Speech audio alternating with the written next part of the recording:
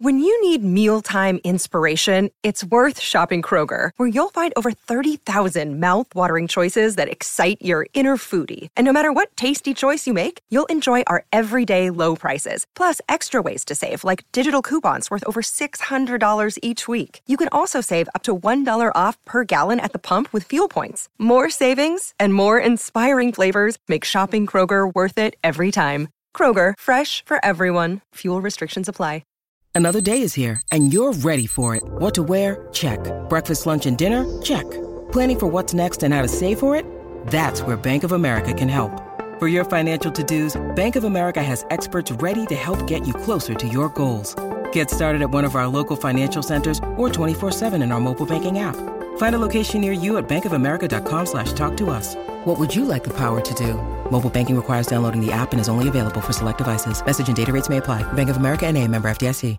This is West Beach of the Plasmatics, and when I want to check out all things Kiss, I listen to Tom and Zeus on the Shout It Out Loudcast.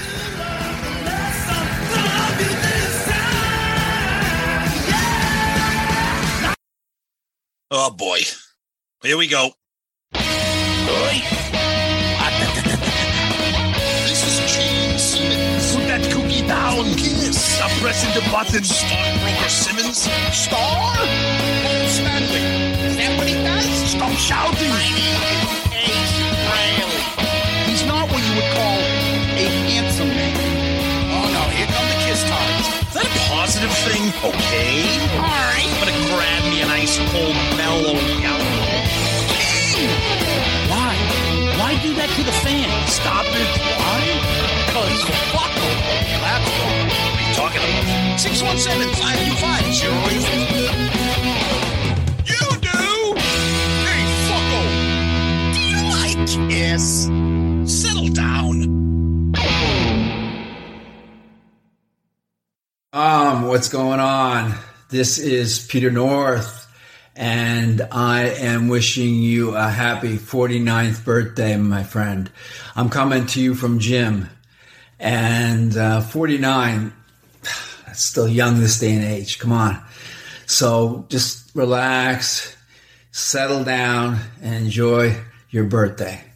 All right? I love horror shit myself, like movies and books and stuff like that. That's a go-to for me.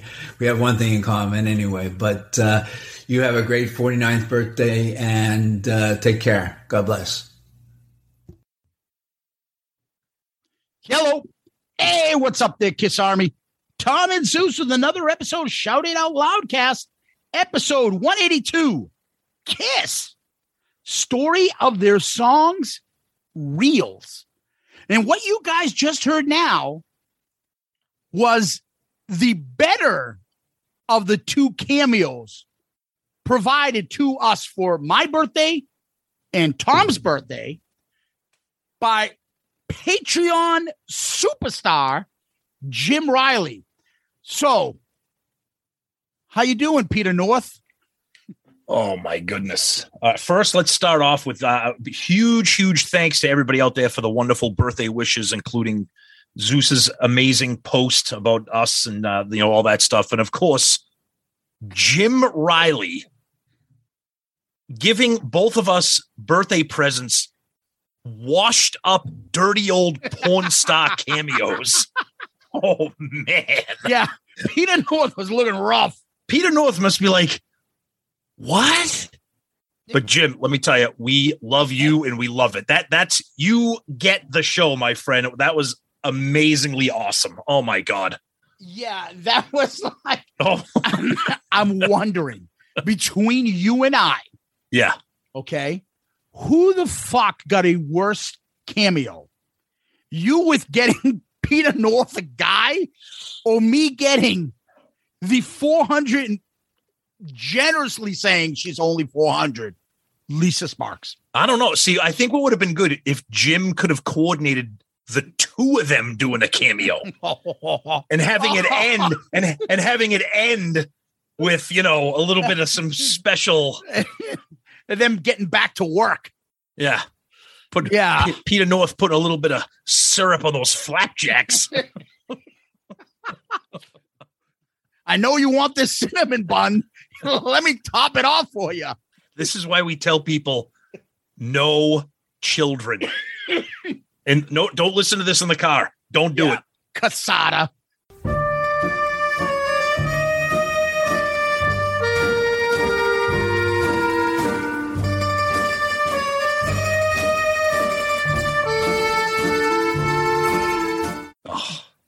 Giving me a guilt trip that he listened to our episode with his kids in the car. And supposedly someone was fucking swearing every fucking 20 fucking minutes. Who the fuck was doing that? I don't know. Some fucktard. How's that? All right. So enough about my birthday, which was great and everything.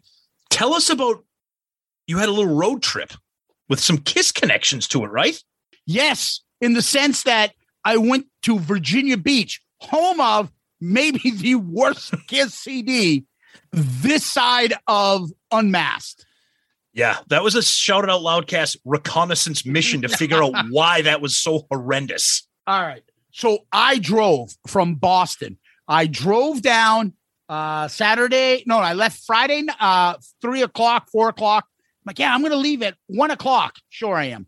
I left at 4, somehow ended up in Jersey.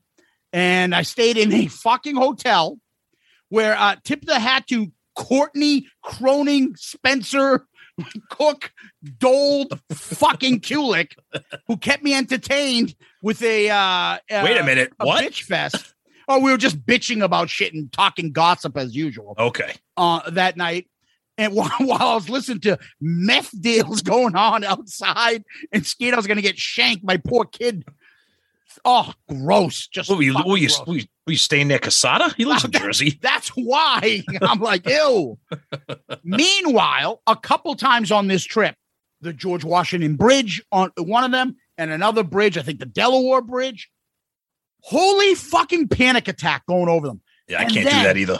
As I'm driving and I'm talking to you, all of a sudden, my cousin texts, hey, because I sent him the ways you can share the trip. Yep. He's like, oh, hey, you're coming up on like what may be one of the world's longest bridges. You're going to love this. I'm like, what the fuck am I coming up on? And you know where you're fucking looking at ways and you're going over a bridge, there is no land in sight. Yeah. For like 17 miles, I'm on this bridge going over it. No, I can't do that. The Chesapeake Bay Bridge. I'm just like the biggest fucking panic attack nerd holding on dearly with 2 hands on the steering wheel. Like, don't talk to me. Don't touch me. Don't say anything. I'm not looking at the sides. I'm just driving straight. Holy panic attack. That's me with bridges. I can't do bridges. The worst, Tom, is I look to the left on the other side. There's 2 different bridges. It's not like 2 lanes. Yes. On the other bridge, traffic for about 5 miles. I would have jumped. Could you imagine being stuck on that bridge high above the Atlantic Ocean? No. I assume that's the Atlantic over there, or some bay or whatever. And you're fucking stuck in mile 4 of 17 miles, and you're not moving for an hour on that bridge. No. And the funny thing about this story is that you wanted to drive to Nashville for Creatures Fest. I bet you it would be a lot easier than that. It was 9.5, 10 hours. I did the trip, and I'm like telling you, you're like, and I started talking to you a couple times on the phone. You're like, yeah, don't panic, this and that. And I lose the call. I'm like, he probably thinks I just drove off the bridge because the call would just drop. But it made it to Virginia Beach, stayed a couple days. My cousin's got a beautiful place. Oh, beautiful. Use the roller. Beautiful place right on Virginia Beach, right on the ocean, literally on the ocean. So awesome. It just his back porch is right on the Atlantic Ocean. Got a beautiful pool. Loved it. Was telling him all our Kiss stuff. And shit was blowing up, Tom. We're going to get into that. All weekend. And he's just like, at one point, he's just like, I don't understand. Is this all because of like Kiss? Yes. Yes. Yeah. Yeah. And the best part was when me and you talking while you're on your way to Virginia and your young daughter's in the car going, wait, you still talking about Kiss? Is this about Kiss? No. She goes like this, Tom. She goes, like, I was telling you the drama and there's all this shit and people fucking yelling, whatever. And we're going over this. And she's like shaking her head, like, you guys are like just a Kiss podcast. Like what the fuck is all this shit blowing up? Like, what's wrong with you and your people and your friends? You're like a Kiss podcast. You're insignificant. What the fuck? Look at you. You ever kiss a woman on the lips? You over there. You over there. It's just what the fuck. Anyways, the trip was excellent. I got back. You had a wonderful birthday, from what I understand. From a lot of well wishers and stuff. Yep. I'm glad for you, my friend. I always hate the fact that I'm a little bit older than you by a month or so. A month. Yeah, I know. You'll be hitting 50 before me. Yeah, and my gift for you, and fuck Amazon and their fucking shit, is coming. It'll be here soon. But it's always one of those things, like my brother who used to buy me DVDs and shit, like, oh, here you go. I'm like, I have that. Here you go. I have that. Oh, here's a new book. I have that. Hey, that's what it's like for you. So I have to think. You never know. I'm going to get him something that I like, that I love him to like. And he'll be like, oh, thanks. Great. Slim throws it across the room. You did that. You did that for Christmas. I think you got me Johnny Cash and Elvis. Yes. And I don't have either one of those. I love them. And a White Snake, right? Did I get you a White Snake? Yes. Yes. That's something you've been playing a lot of. No, dude, that was Christmas. I can't remember. I you would not believe, with my mom staying with me, she's like, I think another package came. I think it's another record. I'm like, that's all that comes to my house now. It's incredible. Another record. Yeah. It's from BMG Collection House, Columbia House. This is Jorge Plantes on it. Is this for you? Is there a chode gelati living at this house? Yeah. Well, there's a lot to get to. Yeah. And what we always do is we always go backwards before we go forward. And we like to always reminisce about the episode we just talked about to keep it alive and make sure it gets the love that it deserves.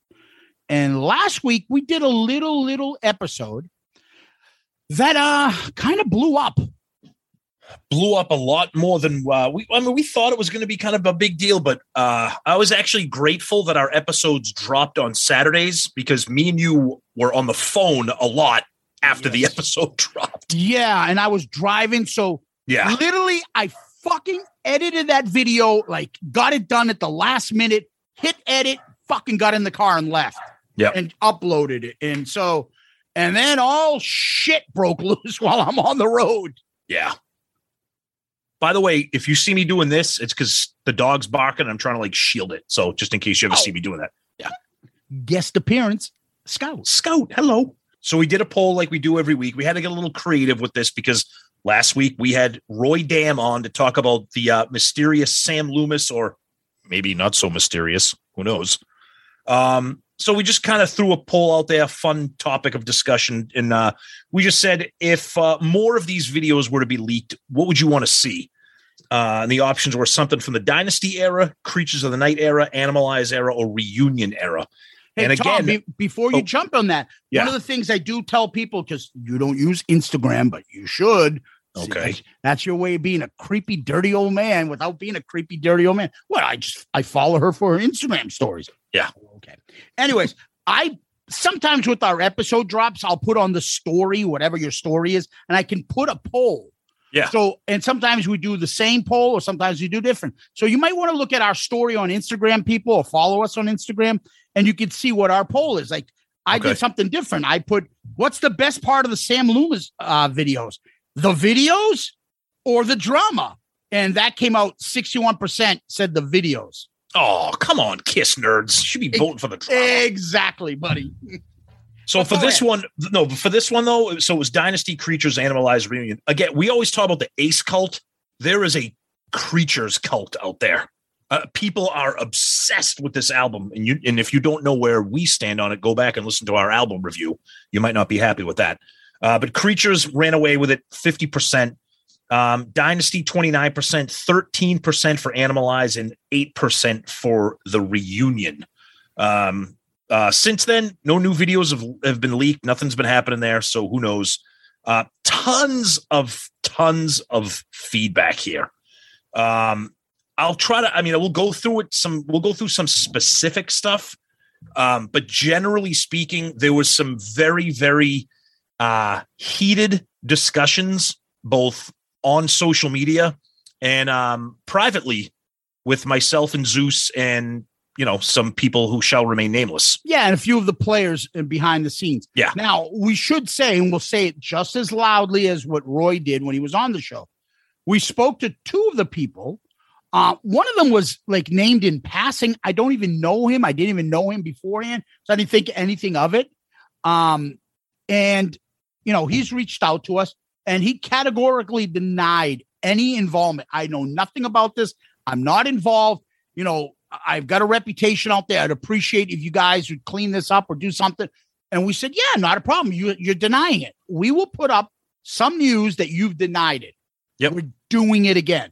He's denied it. Now, that's one. The other one, originally, the person that was named in this, he denied it originally, and he had kind of reached out to us too. And I've seen where he's denied it too. And one other thing, we love our loudcasters, but it's not really cool for you guys to, bug these people and then share your screenshot conversations with them with us. I know I would be pissed if you asked us the question on DM and I responded, and then you ran and told Kiss FAQ, hey, do you know what Tom and Zeus said? Or Three Sides or Podcast Rock City. Like, I'd be like, what the fuck, dude? If you're my friend, why are you sharing that stuff? Yeah. Like, and again, we love you guys, but that's not really cool. And, if you want to post that shit later on our Loudcasters Facebook page, I'm not going to fucking take it down. I'll be honest with you, Tom. If you want to, you can. We may have a different agreement. I'm leaving that up there. I'm just saying, I don't think that's cool. But if there's if it's like a freedom of speech kind of thing, and we want someone's, to have a conversation, let it go, I'll kind of let it go, I think. Yeah, as long as it's not like racist or fucking homophobic or something stupid. Yeah. I mean, look, we all know that the nature of the topic is very, tabloid style related. It's drama. It's Kiss. People who listen to us and people who are in the world of bootlegs and videos, etc. They knew who or what Roy was referring to. People sink their teeth into that. It's juicy. I mean, we're proud of the episode. Okay. We're proud of the episode. We got insane amounts of feedback, both good and bad, mostly extremely, extremely positive about how it was handled. Of course, we got a couple funny things, saying, oh, come on, give up the name.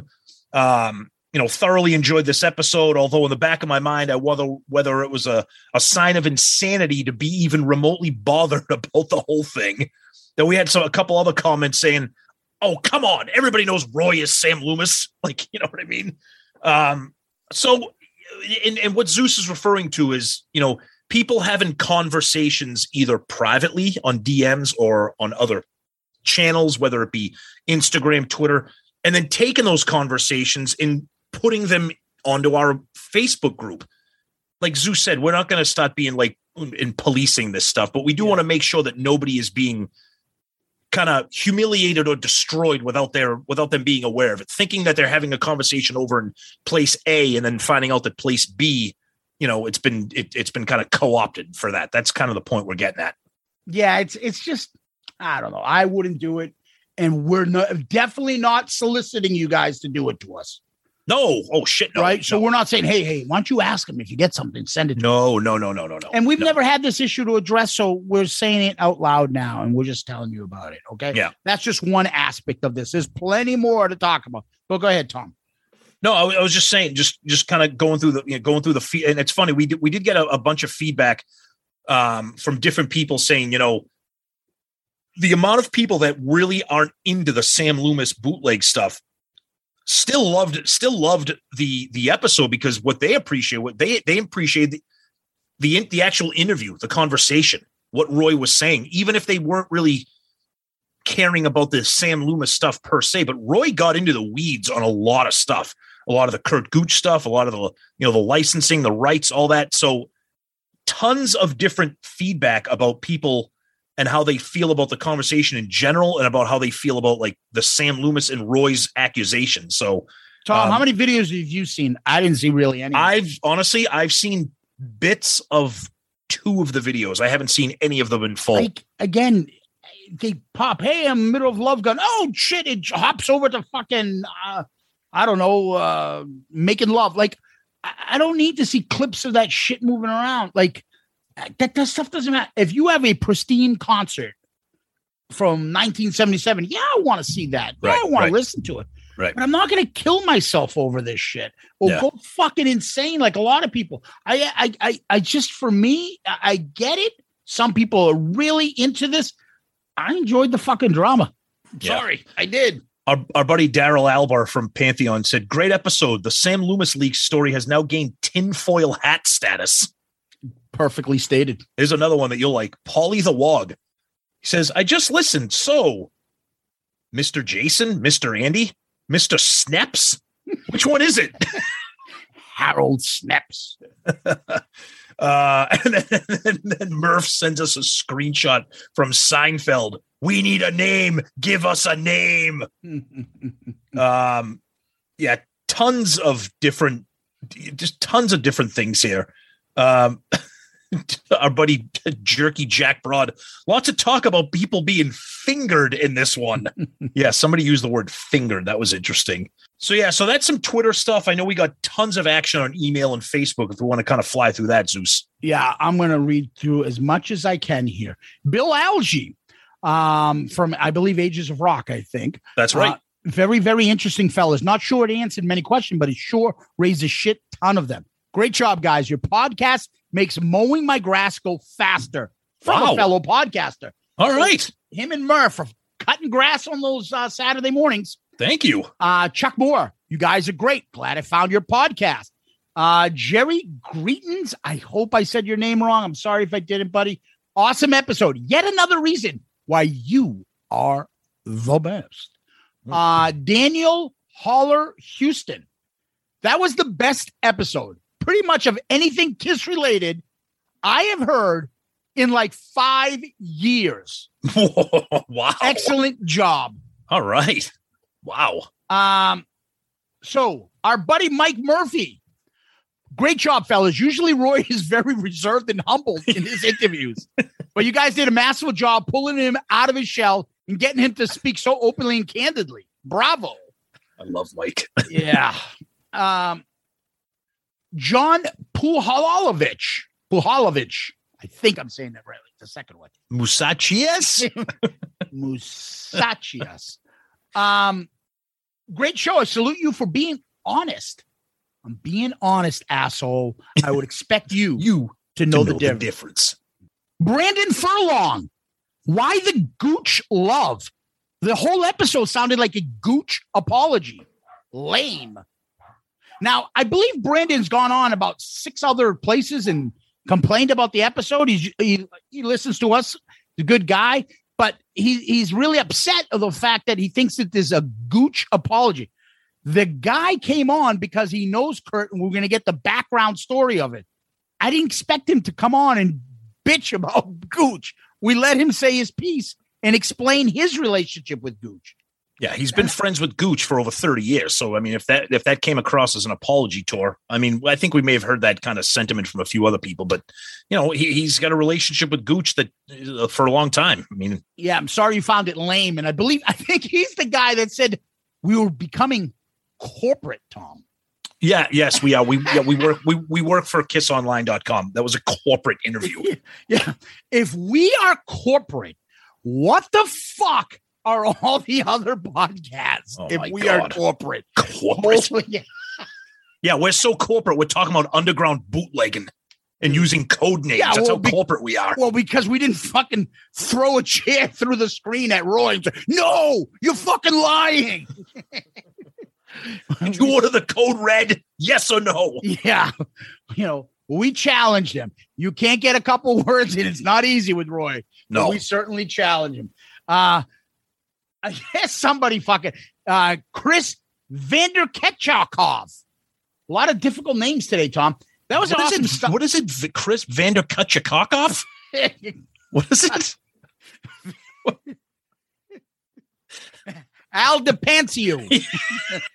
What? Al DePancio. Hey, Red. Al DePancio. Chris Van Ketchakov. I don't fucking know. That was awesome stuff, guys. And the reference to that other Kiss Pod, Three Sides of the Idiots, Broad Grin. Greetings from Belgium. That's why his name is difficult. Sorry, my friend. Hope you keep listening, man. And then Brandville jumps in. Keep talking about us. We love it. Actually, Mike reached out to us a couple times behind the scenes. Privately. Yeah. I think he appreciated the fact that I don't know, Roy and him don't get along. I don't know the fucking story. Oh, God, no, they do not get along. Yeah, we don't know what the fuck it is, and that's not our business, whatever. But, Roy a couple times kept saying, yeah, Brandville does it. Man, it's like, it's not Brandville that collects all this shit. No. It's Mark. And, and he appreciated that we corrected him. Yeah. Anyways, Dominic Vincenzo, Roy Dam, I hope all this footage leaks. Also, Roy Dam, I was the one who took it down off of YouTube. Our buddy, Ryan Michael Scott Cook, Courtney Dole Smith. Ronan Klain Kulik. Yes. Roy has to be your most polarizing guest. Always super entertaining and great psycho reference, Tom. Oh, okay. Thanks. The last 4 weeks since your return has been great. Different guests. Each episode has been a lot of fun. Also, big props on the layout of the episode. Seems like a small detail, but I really enjoy how the episodes are structured. Poll results, feedback, Patreon, Kiss World, main topic, question of the week, random compliment, but the small details don't go unnoticed. Okay, that is one of my all-time favorite comments from anybody. Because you know what? We appreciate that you acknowledge that, because we have put a lot of time and effort into making this like a structured, like a show that you can plan on and be like, oh, okay, now it's time for Kiss World. Okay, now here comes the topic. Question of the week's coming up. Like, I love that you noticed that and appreciate that. Thank you. Yeah, and I'm going to let you in on a little secret. Back in the 90s, Tom and I used to have a kind of a running, half serious, half joking affinity for Bill O'Reilly show. Oh, yeah. Laugh all you want. And Tom knows I'm liberal. He's conservative. I would watch the show because I would get annoyed by it. Yep. But it was smartly set up. He had his segments and it would go. And then you would look for that part of the segment. It'd go boom, boom, boom. And it structured it. And an OCD person like myself, I fucking found that fast. In the back of the book segment, shit like that. And on this week's Pinheads and Patriots, we were going to do this. We were going to try to create like a, yeah. Can I say Kiss Tard? Because we got more comments about that too. Oh, settle down. Dude, Kiss Tard is about being a fucking nerdy, spazzy kid. Oh, I got the Largo fucking unseen footage of 2 minutes and 28 seconds. Oh, exactly. But we were going to come up Kiss Hero and Kiss Tard of the week. So that was one of the things we thought about doing. I'd be interested in hearing your feedback, guys. So we do comment of the week. We were thinking about saying, in addition, we'll come up with the Kiss Tard of the week, a comment, and have a Pinhead of the week. Yeah, that'll be it. Anyways, that we've had so many unbelievable comments, Ryan. So it's a very high bar, but your fucking comment there is one of the best. Any other time it was comment of the week. Seriously. Yep. So thank you, Courtney, Ryan, Michael, Spencer, Cook, Kulik. And then again, our buddy Brandon, that's where he brought up corporate or something like that, something stupid. And then, of course, our buddy Roy Dam goes, oh, yeah. Can you get me on three sides of the coin? I would love that. And then Michael Brandville comes on our page and says, never happened. Why would we have a guy on who's lied about me over and over? Even here, he tried to lie about me, but the host called him out on it.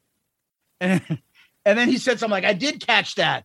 But anyways, I just find this shit funny. That's all the more reason to have him on the show, because he tells lies. And then call him out on if it's true. But again, everybody runs their show the way they want. I was just going to say, that's their show. Exactly. Yep. And there's no reason for us to hate them. There's no reason for FAQ to hate PRC. There's no reason for Matt Porter to take a baseball bat to fucking, I don't know, Decibel Geek. Like, we can all get along. And speaking of that, I want to give a shout out to Joe Polo over at Podcast Rock City for talking about our episode with Roy, telling people to listen to our show, check us out, with the caveat that don't do it with small children in the cars.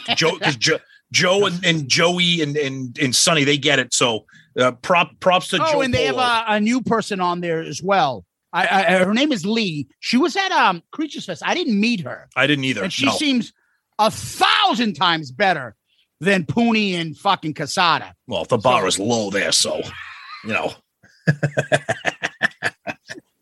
Well, anyways, yeah, and that's just the point. We talk about this all the time. Like, everybody you can listen to all our shows. Yeah. It doesn't make it, you don't have to be like, I only listen to PRC. I only listen to fucking The Kiss Room. Right. Everybody's different. Everybody has a different, personality. You can like a bunch of shows. It's okay. And we don't have to hate each other. No. There's no hate. Let's be clear about that. There's no hate with any of these guys. Evo Millen. It was like listening to a Gooch rehabilitation infomercial. The reasons laid out for Gooch not selling footage was nonsensical. How much it makes no sense at all. It actually makes a lot of sense. Get paid for image rights for snippets of clips for various projects, then sell the footage to deep pocket private collectors for large lump sum cash payments. Double dipping. Greed is a nasty thing. That guy sounds like Sam Loomis. Yeah, I have no problem with what Evo's saying. I think it's true. Look, I said it after the episode to Tom privately, and I'll say it now. I'm still not sure if Roy isn't fucking Sam Loomis. That's honestly, that should have been a poll. Is Roy Sam Loomis? Yes or no? I don't know. It makes sense, but he does adamantly insist that he's friends with him. So we came from it with that. He'll get us a lot of information, and it was a lot of information. And that's his buddy. If he wants to back his buddy up, I don't fucking blame him. But, did I agree with all this stuff? Yeah, I don't think he gave me a good enough reason to say, why wouldn't anybody just sell that to 15 different people to be greedy? Well, it wouldn't make sense. Why wouldn't it make sense? It makes perfect sense. Exactly. Well, how stupid would you be to do that? I'm like, they're kiss tarts. People will buy it. You mean I'm the only one that has this video of Gene taking a shit in 4 toilets in one day? Yes. Yes, you are. Loudcasters, Tom. Buddy Lebowski, #1 podcast for a reason. Quality work, gents. Thank you. Nice. Charles Mark Eaton. Journalism that would make Geraldo proud, but with more integrity. Love the episode, guys. Yeah, Fusion Tech. All right. Yeah, thank you. And then Frank Madania jumps in and says, Fusion Tech. They love that Fusion Tech. Yeah. Give him some more love there. Our buddy Joe Decker in Fusion Tech. Sean DeHaan. Good on you guys being responsible and showing some integrity. A lot of podcasts could learn from that. Would be good if the people named would come on the show and give their side of things. Within the Kiss world, this is a hot topic. People need to remember, though, outside of Kiss tards, nobody will ever know or give a shit about any of this. Well said, Sean. Well said, Sean. Yeah, exactly. Brian Robinson, great episode. The soap opera around these releases just adds to the mystique. Graham Richley, crazy stuff. Roy is an inquired taste, but talks a lot of sense, too. The whole thing sounds like an in-joke between a bunch of Kiss freaks. Well, that's how normal fans with life. Nice. I agree, because I have no idea. Well Sean said. DeHaan plastered us with 5 different fucking Harold Snapshot fucking photos. Those Canucks uniforms do look like fucking that Judas Priest fucking album. The Canucks logo there? Screaming for Vengeance? Yeah, absolutely. Yeah. But that logo with the fucking lines going. Yeah. Yes. Yeah. John Whiteman, something about Roy's voice and the way he speaks makes it sound like everything he says is important. I couldn't stop listening, even though I really didn't know what or who he was talking about. But then I realized his voice sounded like the booger from the Mucinex commercials, and I was less captivated, but still enjoyed the episode. I will give Roy credit. He has a way of speaking that it does make you, it captures your imagination. You want to hear what the hell he's saying. Yeah, he has a bass behind his voice, and he has passion. Yes. You gotta love it. Yep. So, whether you agree with him or not. And, as we always tell him, we're going to push back on you. And he's fine with it. So God bless him. Yep. And then we'll get something like this. Justin Steele. Yeah, great that you get these kind of interviews. But this fucking guy is all over the place. And he's right. I know nothing, maybe less, after listening to his rambling super video collector dude bullshit. I love that. Yeah. I love that. Jeff Kinsley. Awesome interview, boys. Always good to hear from all the parties before creating a mental image of something closer to the truth. I still don't think it's Mr. A, but at least we know now Kurt Douche acquired his stuff. Keep up and always good work. Again, thanks, Jeff. Going to have their own opinions. Figure it out. Look, do your own research. We had Roy on, and we could have other people on later to talk about this. It is what it is. Make your own opinion. We certainly aren't endorsing any opinion. No.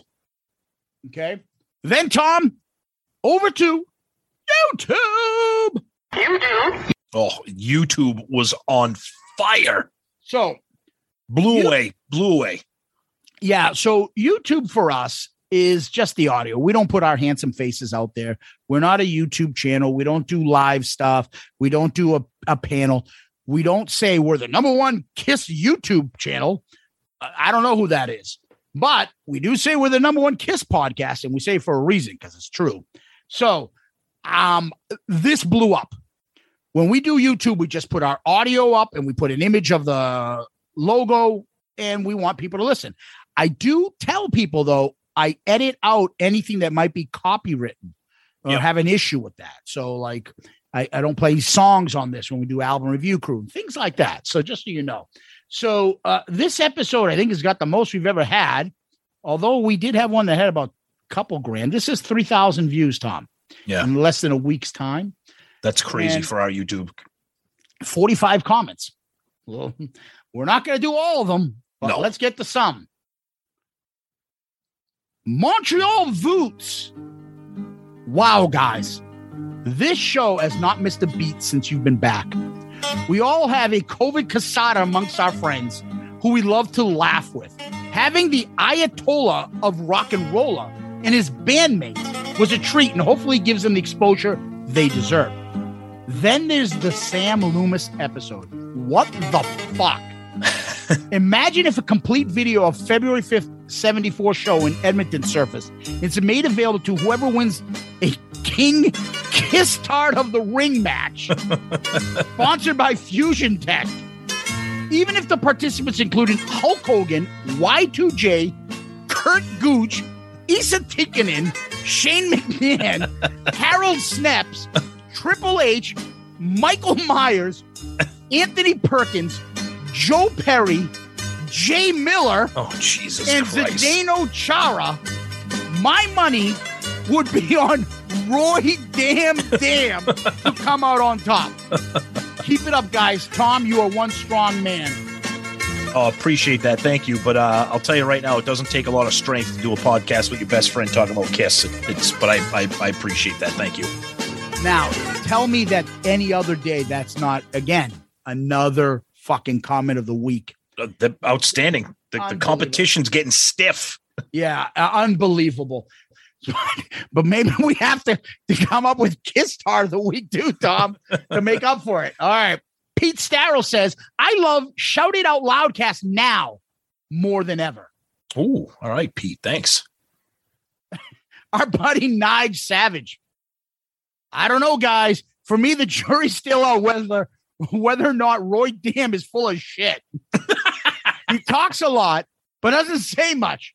Very rarely gets into specifics, and there are a few instances in this interview where he seemed to contradict himself.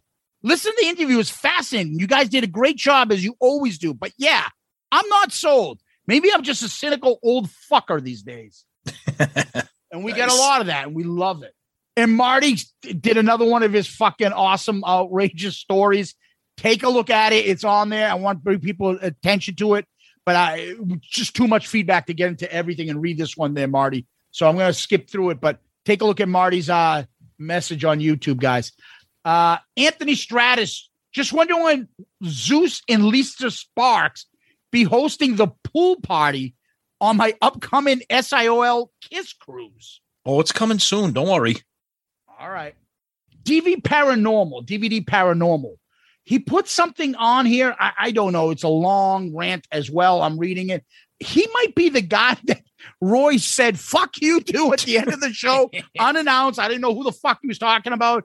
So I don't know if DV Paranormal, that's you. But on here on YouTube, he fucking lists a bunch of shit complaining about Roy. And at one point, Roy, fuck you too, dude. Like that great line, it's Son of a Woman. And Doug, Peter, whatever. Fuck you too. Mr. Antonio 2005. Unsolved Mysteries host Robert Stack would be damn proud of this episode. Didn't somebody named Andy have his laptop stolen before the Greatest Band movie was set to appear? Either way, it was a fun few weeks while it lasted, seeing all the videos drop. Kellen Plays. Wow, what a great interview. Been listening on and off for about 6 months. That was amazing, just insane. Oh, on another note, condolences, Tom. You are one strong dude. Oh, thank you again with the strength. I appreciate that, but you're hearing the fun stuff here, my friend, but thank you. Our buddy Tom Dust. Genius Sam Loomis. He's just building up a bust about the existence of the footage. Expect to find DVDs from the Loomis Vault for a sale from your friendly parking lot t-shirt vendors for the remainder of the End of the Road tour. Most definitely. And another shout out, that's the great Tom Dust, the creator of our amazing intro music, the theme. Tom is the best. We love Tom. Yep. Why not release it officially and split the royalties, you ask? Because fuck him. That's why. Exactly. He's the fucking best. It's all for you, Demon. Great interview. Very cool to look at this through the good and bad points and all the different angles of image rights. Super cool. Take care. Thank you. All right. Johnny Be Good. Roy Dam is freaking awesome. Great interview, guys. Laughing my fucking ass off. 3 sides of the idiots. He came up with that. I don't know. John Essex says the entire buckwheat has been shot. Can be found on the Saturday Night Live Best of Eddie Murphy DVD from the early 2000s. Long live Sam Loomis. Yeah, John, God bless you. Thanks for chiming in. No fucking shit, John. We were saying we can't find it on YouTube. Oh, be nice. He's just trying to help us. That doesn't help me. Well, the library comes equipped with fire exits on the other end of the hall, Tom. Hey, show Dick some respect. I know shit. We know that, buddy. We're saying online, like where everything else gets ripped off and put online. Is this the man who wrecked the buffet at the... And that's what I got from YouTube, Tom. What do you got left, brother? Let's fly through some emails here. Our buddy Mike H. Awesome show. Goes to show what a unique experience it is to be a fan of Kiss. What other band has this type of drama associated with it? Kiss is and always has been more than just a musical act. Absolutely, you are correct. Daniel LeBlanc. A cool takeaway from this episode, although not Kiss related, was learning that the name of Sam Loomis from Halloween was derived from a character in Alfred Hitchcock's Psycho. And Zeus, While the City Sleeps is a great song. Jesus Christ. As always, great episode. Glad you guys are back up and running and looking forward to what you have for us next week. If he says that's a great song, I'm curious to know. And who's that email by? Daniel LeBlanc. Daniel, you've written to us many times. You're a great listener, and we love you. Let me know if there's any Kiss song that is not a great song. I'm curious. I like While the City Sleeps. I'm not going to say it's great. I'm not going to say it's great. Fucking horrendous. You love it. But I'm just saying, I have a feeling he can't come up with a song that he doesn't like. If he doesn't, he can. Everybody can. He can do this. Really? Well, then, Daniel, you're up for the challenge next week. Tell us. Let's hear it, Daniel. Tell us. And then we got a great email from friend of the show and previous guest, author James Campion. James has an incredible book called Shout It Out Loud, The Story of Kiss's Destroyer in the Making of an American Icon. The book is fantastic. Please listen to our previous episode where we had him on. We talked about that book in Kiss. And he sent us a great email saying, boys, the Roy Dam episode was excellent stuff. I have zero idea who any of these people are, although I may be friends with this Loomis character without knowing it. But that was entertaining stuff. I also thought you both handled the discussion well by keeping things on track, reining in some stuff, and maintaining distance when needed. A fine job. Now, coming from a journalist, an author, that's pretty awesome, James. So thank you. Yeah, James has got his new book about the Beatles song, Let It Be. He's out there promoting it. You can pick it up on Amazon. It's on there. You can go to our website and you can find the episode. We did it with James. Look there. You can go to the link and go right to his stuff and pick that up. But that's a great honor. And James is awesome. Yeah, absolutely. And then we got a comment here direct from our website, shoutoutloudcast.com. And the comment comes from Derek Loomis. Glad you guys did this episode since other shows won't touch it. It's the most exciting and interesting thing in a Kiss fan's world in ages. Ooh, all right. Tony Smith. I figured out who Sam Loomis is. He's the dude who works at the amusement park. He has a small transmitter on his neck placed there by Abner Devereaux. He was preferred to find the videos and return with them. Since the videos have been taken down, the question is, will Sam Loomis ever surface again? Paul Stanley says, Sam's still in the park. Nice, Tony. Good connection there with Phantom of the Park. Love it. And that's what we got for emails. Let's finish up feedback with a big one, Zeus. There were more comments, Tom, as well, because we eventually put up the comment that we said that both the people mentioned on the show had denied any involvement, or that they're Sam Loomis or involved with Sam Loomis in any way. And that got comments too. And that was another thread. And I don't want to get into that. But there is one comment that was posted on our Loudcasters page. And this goes to, and this was from Downey Morton. Any relation to Morton Downey Jr., Pablin Puke, whatever he used to call people? Remember that guy? He's in the great classic Revenge of the Nerds 3. Oh, boy. Oh, God. Oh, what is a nerd? We are. We are. Exactly. So, our buddies over at Three Sides of the Coin put up the Kiss Army picture, and they made a post on their page.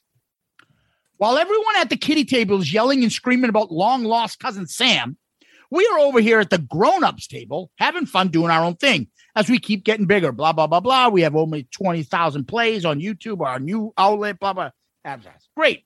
And we're giving them some free advertise now because we don't care. We're not looking for competition. We're not scared of it either. So anyway, so they put that post. So Downey Morton puts that post on our Loudcasters page. And that set off a bunch of shit. And we wanted to comment about it. So here it is. And I'll read Downey Morton's post. To Tom and Zeus, I'm a fairly new listener, about 3 to 4 months, and absolutely love this podcast. I normally try and post funny and snarky things, but what I'm about to say comes from the heart. Last week's episode regarding Sam Loomis was this show throwing down the gauntlet and letting everyone else in the Kiss podcast world know that you both are the reigning champs. Wow. I'm not sure if what Roy Damm said was true, but sure as hell sounds reasonable and plausible to me. Naming these two other people known in the fan circles was a complete bombshell to those in the know. The supposed #1 Kiss podcast surely have taken notice, and as you can see, are definitely threatened by what you have brought and continue to bring to the table. Podcast Rock City gave you a big shout out. Of course you would, with Joe, Sonny Pooney, and his 36,000 burner accounts, and COVID Casada at the helm. I expect some recognition from Kiss FAQ this coming week, and will be interested if Kiss My Wax comments. I am proud to be part of this community and support the show. Regards, Keith, a.k.a. Downey Morton. And for that, you, Keith, a.k.a. Downey Morton, our comment of the week. Good answer. Good answer. I like the way you think. I'm going to be watching you. We don't have a comment of the year yet. Maybe that'll be a finalist for our year in review. But that's amazing, buddy. Thank you.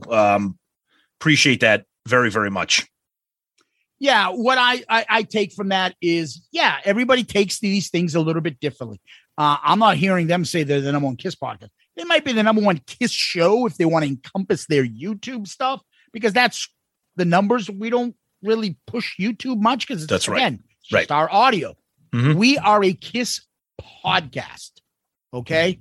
And I will tell you straight up, once again, you guys reaffirmed it. We are the number one Kiss podcast. There's a chart that everybody uses and everybody can see. Okay.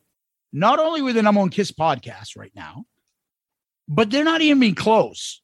So I'm sorry I'm saying something that a lot of people may not like or don't agree with, but they're not. And you know why? Once again, we tell you is because you guys get it. We can talk about Kiss and laugh about all the stupid shit they do, but still love the band. It doesn't make you any less of a Kiss fan. It doesn't make you like them any less. But we can have a place where we can have fun about Kiss. We can laugh about them. We can love them. And it doesn't make a difference. You don't lose your Kiss credentials because you like Ace and Peter or you like Paul and Gene only. We have room for everybody here. And, some podcasts get it.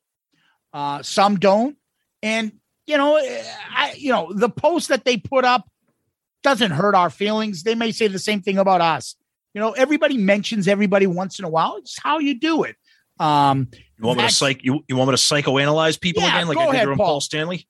Go ahead, Tom. Psychoanalyze like you broke down Paul and made him into a puddle of tears when you broke down him. Go ahead. Yeah, that post just is a simple indication of the threat that they feel. That's it. We drive the conversation times, Tom. That's it. And that's okay. That doesn't make anything. I'm just saying that's that's it. That's all we're going to say. If PRC had Gene Simmons on, Gene Simmons said that I spoke to Peter and I offered him $1 million to come on. And Peter said, no, that's breaking news. Guess what? And we would talk about that. And we would commend them. And we would say something. We wouldn't fucking put up passive aggressive fucking posts and say, well, we're the number one Kiss podcast. You know what? We'd say fucking kudos to them for pulling that off. That's awesome. Mm-hmm. And I learned something, and so posts like this, I get it. We're the same way. Sometimes we like the drama more than the fucking music or anything. There is a lot of drama about this whole Sam Loomis stuff, but there's also a little bit of that Kiss podcast little drama that we like. We're not fucking fighting with people. We're not looking to fight with people. No, we're not doing it. But there's a little bit of upmanship and a little bit of a shouldering and trying to let people know. It's a little curious that this shit comes out, especially when last time we did something with Roy, all of a sudden the real story about Kiss Vision comes out. Mm-hmm. Now we do this. Now we get, we just did this many listens. All right. Go put up your podcast numbers and we'll put up ours. Okay. And I don't give a fuck about numbers. I'll put up our fucking listeners. Absolutely. You ain't getting Dude, by the way, Tom, do you know our listeners are now celebrities? I did notice that. They're appearing on other shows. They're appearing on other shows because they become famous on being listeners of ours. You know what that means? We're now going to have to start having contractual obligations with Shout It Out Loudcast. Do you remember when Tonight Show got into that war because they had that fucking lady that was like, you come on the Tonight Show, you better not go on Letterman. Yep. That's what we're going to do for all our fucking That's listeners. it. Obviously joking. We love it that you guys are part of the fun. And that's where else are you going to get that? Yeah. Some fucking guy that comes and comments on our shit gets asked to go on podcast to talk about it. That's awesome. That's awesome. Right?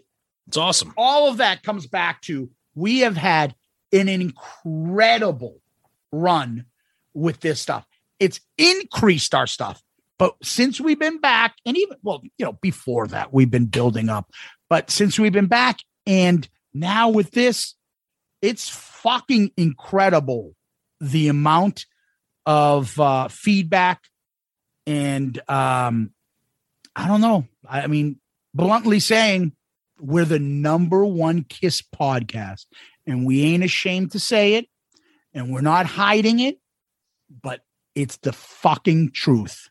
And with that being said, we'll remain sitting at the kids' table. Yes. Oh, yeah. Add that part to it. I would 100,000 times prefer to be at the kids' table. And that's just me. You're not wrong for being with the grown-ups, breaking down the brilliance of fucking Lonely is the Hunter. Go ahead. It's not a problem. But I would rather be at Creatures Fest talking about blowing liquid ass into an elevator and fucking laughing our ass off about it. Dude, kids' table is where you get Peter North cameos, okay? And fucking Lisa Bag of Sand Tits. By the way, while I was in Virginia Beach, my cousin taught me something. There was this fucking Duck Donuts place in Virginia Beach. It's like unbelievable donuts. Fuck, the ones that always give you those gourmet maple and bacon on top of it. Like, fucking went there. And we were laughing going back. I'm like, this place is great. And he's like, yeah, Krispy Kreme used to be that. He goes, oh, yeah, you should check out, you know about the Krispy Kreme calendar, right? Like, what? Oh, no. There is a Krispy Kreme calendar. Is it fat chicks eating donuts? Tom, Google it as we speak so people can hear your reaction when you look at 2021 or 22 Krispy Kreme calendar. And I want everybody else to do that at home. I had no idea this existed. Oh, no.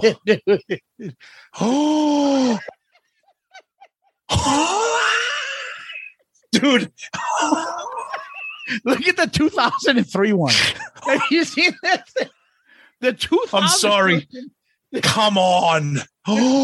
April alone.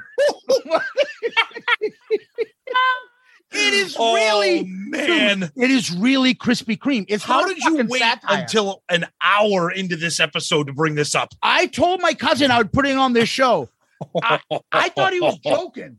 Fucking the month of April of 2003. What? You realize what's going to happen now? Oh no! This is going to be all over our social media now. Oh, Krispy Kreme donuts. I was joking when I'm like, "Oh, fat chicks eating donuts." Oh, 2003. It comes up on the image search.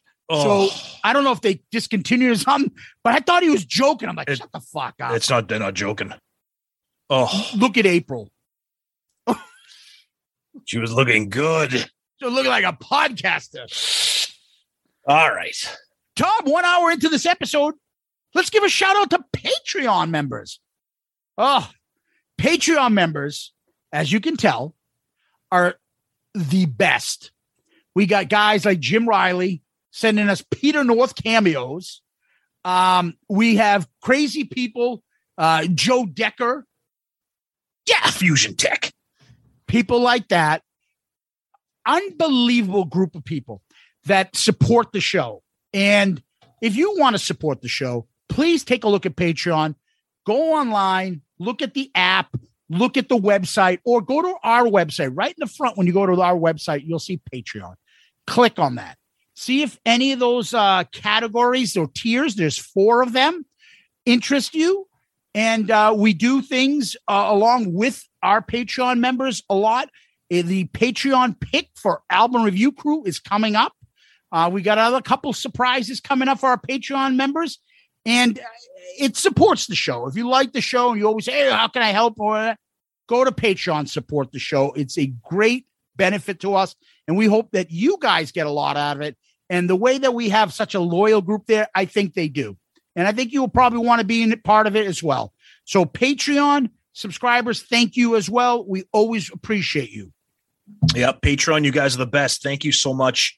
As we say every week, there's 4 different tiers. Each tier offers something special, something different, something unique to make you part of the show, interaction with polls, being involved in Flashback Fridays, being involved with ARC picks.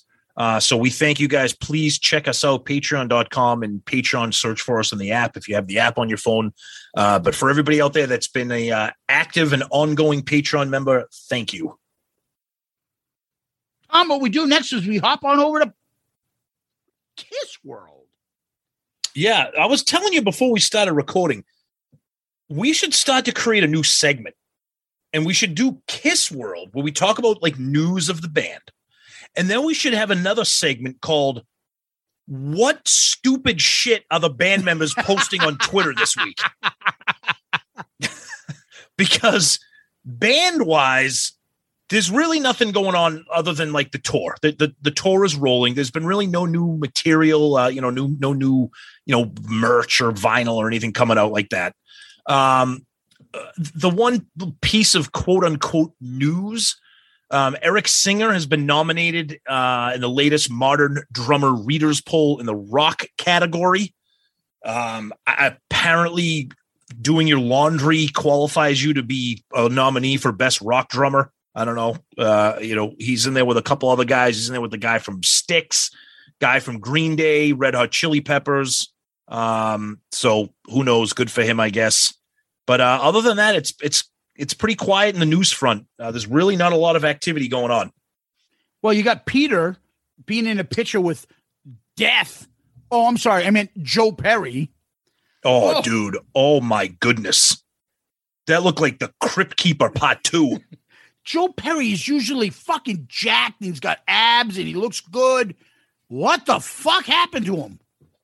He looks like Death. Yeah, that was rough, dude. That was rough. I mean, Peter's old, but at least he had a smile. It had like his thumbs up or whatever. Better.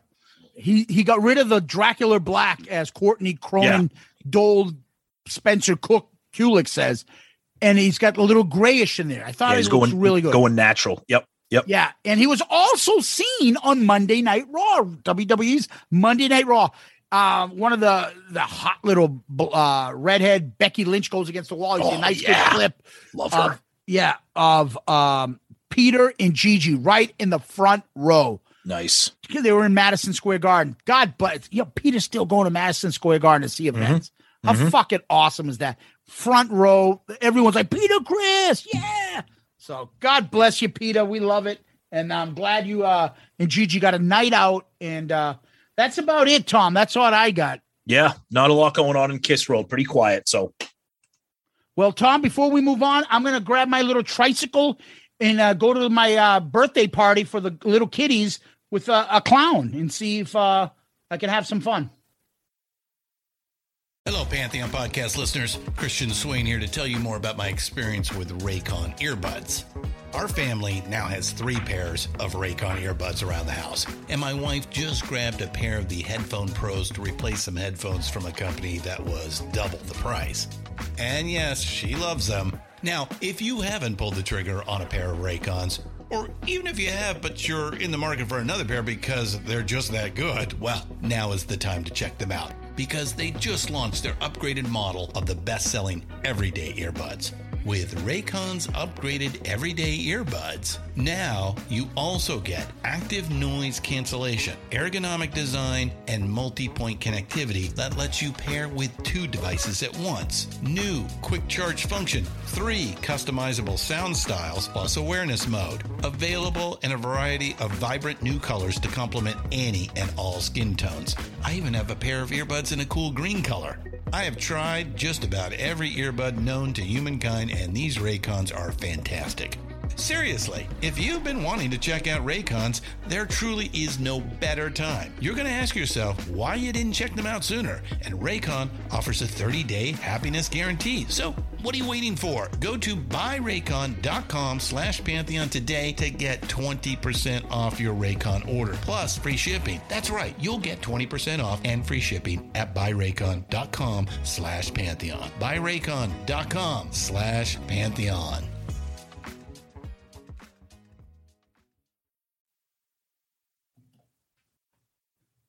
Yeah, we're back. We just got back from checking in with the adults, and we're back at the kids' table. So let's keep the show rolling. I was gonna say a kiddie party for you, but where's my red balloon? Tonight we're all patriots. Yeah, and before anybody gets all worked up in a fucking lather, that's Robert Kraft from the Patriots. Dude, I'm not explaining jokes anymore. Oh, no. You know why I'm doing this? Jokes. You know why I'm doing this? Because I can't believe you did that.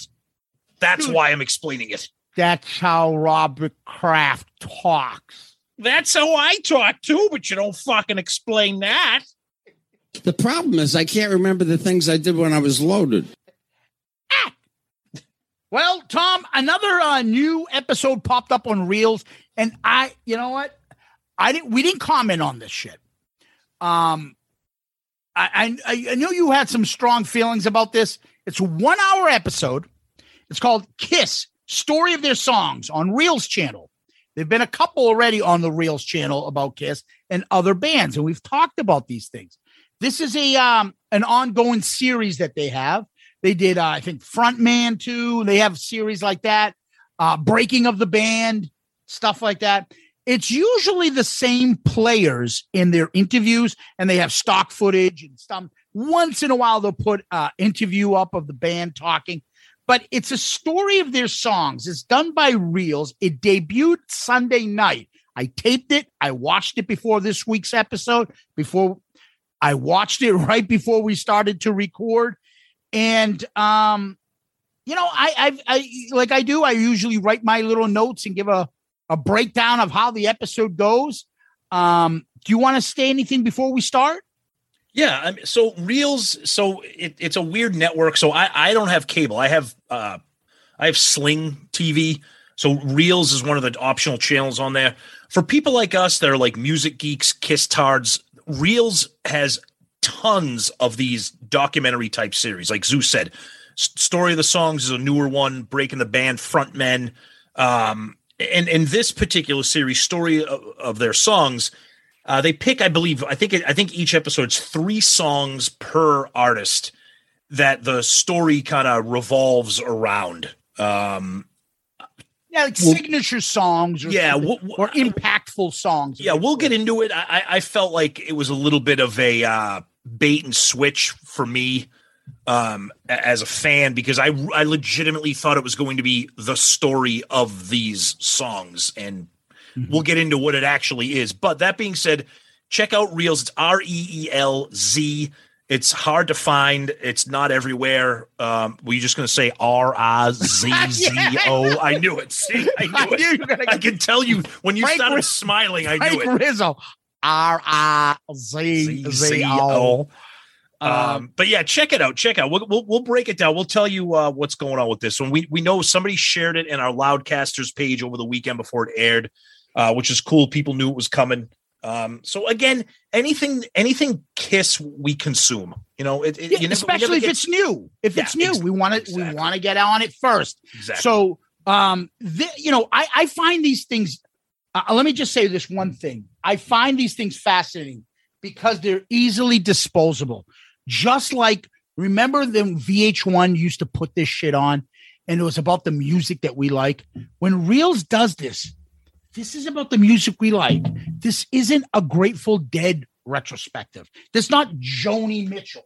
So this is the bands that we like. Can you believe they're doing one on Whitesnake, on Judas Priest, Metallica? So I find this shit fascinating. Yep. These are the things they're talking about. And we have a channel that's talking about bands we actually like and showing respect to our listeners, our audience, our peers. This is what we discuss. So I like that. So even if it's not that good, I enjoy that shit's out there. Yep. It's kind of like sports radio, 98.5 in Boston. Oh, geez. I hate the fact that they don't know what they're talking about when they talk about hockey on Felger and Maz. But I like the fact that at least they're talking about it. Exactly. Giving some love. Yep. So yep. It's the same thing here. Yep. It's not as exactly what we want, but we're glad that they're talking about these bands. That's right. Yep. So, Tom and I came up with this thing and we called it Kiss Bingo. What's going to be on here? Let me guess. I think you said right off the bat, Gene was born where? In Israel. Bill Aucoin used his American Express card to finance the band. Like drugs and alcohol for Peter and Ace. Oh my God. It's incredible. Finding their identity in the 80s. Oh yeah. Yep. Triumph return of the band. Insert stupid Gene comment. The big boys how to do it. Kiss used to be innovators. Now they were followers. That's always a favorite one-liner. Oh yeah. So Kiss Bingo. They start off the show. There's a lot of flashing, imagery of the band. 75 million sold. Only 75. I've seen over 100 many times mentioned. Yeah. And then I see there's our buddy Martin Popoff. That's right. That was a nice surprise. from Pantheon Podcast Network and a guest on this show. Kiss live footage of them playing Modern Day Delilah. That must have been the cheaper version they can buy. You can buy them doing Love Gun. Fuck it. Get Modern Day Delilah for 50 cents. Get Sam Loomis. Yeah, exactly. And then, they talk about what's going to be coming up.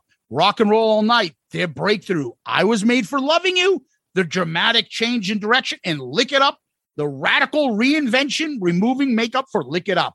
So those are the 3 songs they picked. Right. And that is something that I think would make a great poll. Are those the 3 songs you would say are the most, I don't know, impactful or defining? You're not going to say best, but I don't know. Those are the 3 songs they selected. Let's talk about that for a second. What would you have picked? Yeah, well, first off the bat, I was surprised that right away they tell you that those are the 3 songs rather than kind of as the show goes to be like, oh, Rock and Roll All Night. And then it was I Was Made for Love You. I'll be honest with you. A lot of this stuff, whether it's reels or whatever, I'm like, oh, that's friggin' stupid. I'm going to be honest with you. I'm kind of on board with these 3 songs.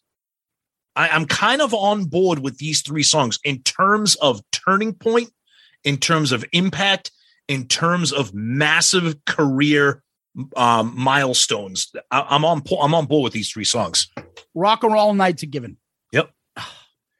But is that a positive thing? I Was Made for Loving You became a hit? No. It doesn't have to be positive. I think the way I interpreted, the way I interpreted this was 3 songs that marked massive moments in their career, whether good or bad. I mean, I Was Made for Loving You was a career turner. It wasn't like you can't have, Rock and Roll All Night in Detroit Rock City or what. Yeah, no. They're not going to do that. That's building on the momentum you've already built. Exactly. I Was Made for Loving You was a massive hit.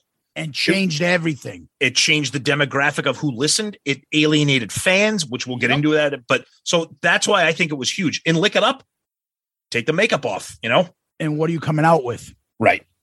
So I don't have if you're going to pick 3 songs like that, I don't really have a problem with that off the top. Yeah. And let's be honest. And we'll get to this when we get to Lick It Up.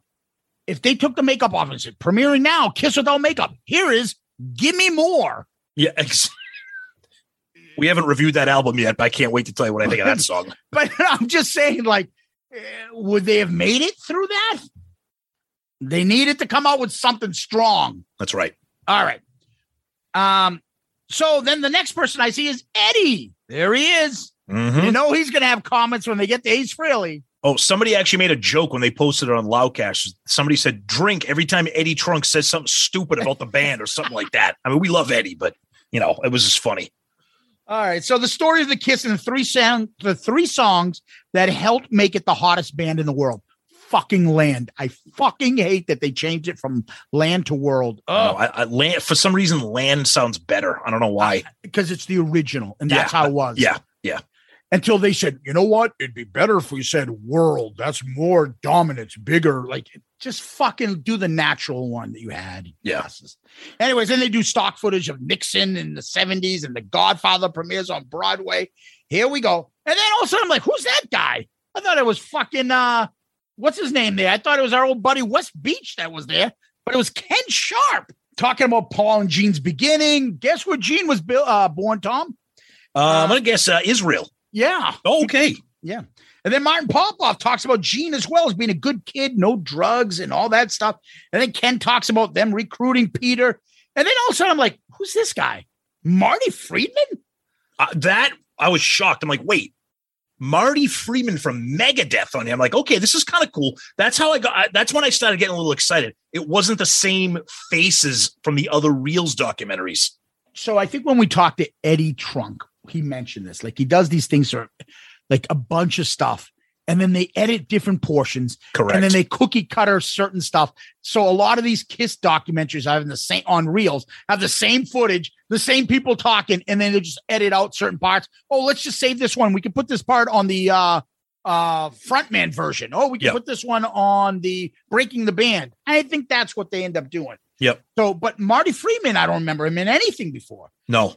And they talk about Alice Cooper. And all of a sudden, Dennis Wollock comes on, the Kiss art director, and they talk too. So I'm all right. Immediately, Tom, I'm actually at this point like, wow, I'm going to hear different people Me that too. I find interesting talking about Kiss, not the same talking heads, which is why I will say I was optimistic about this. Me too. I'm with you. Then I really got optimistic because out pops Stevie Vai. Exactly. And all these faces kept coming out. I was like, okay, this is cool.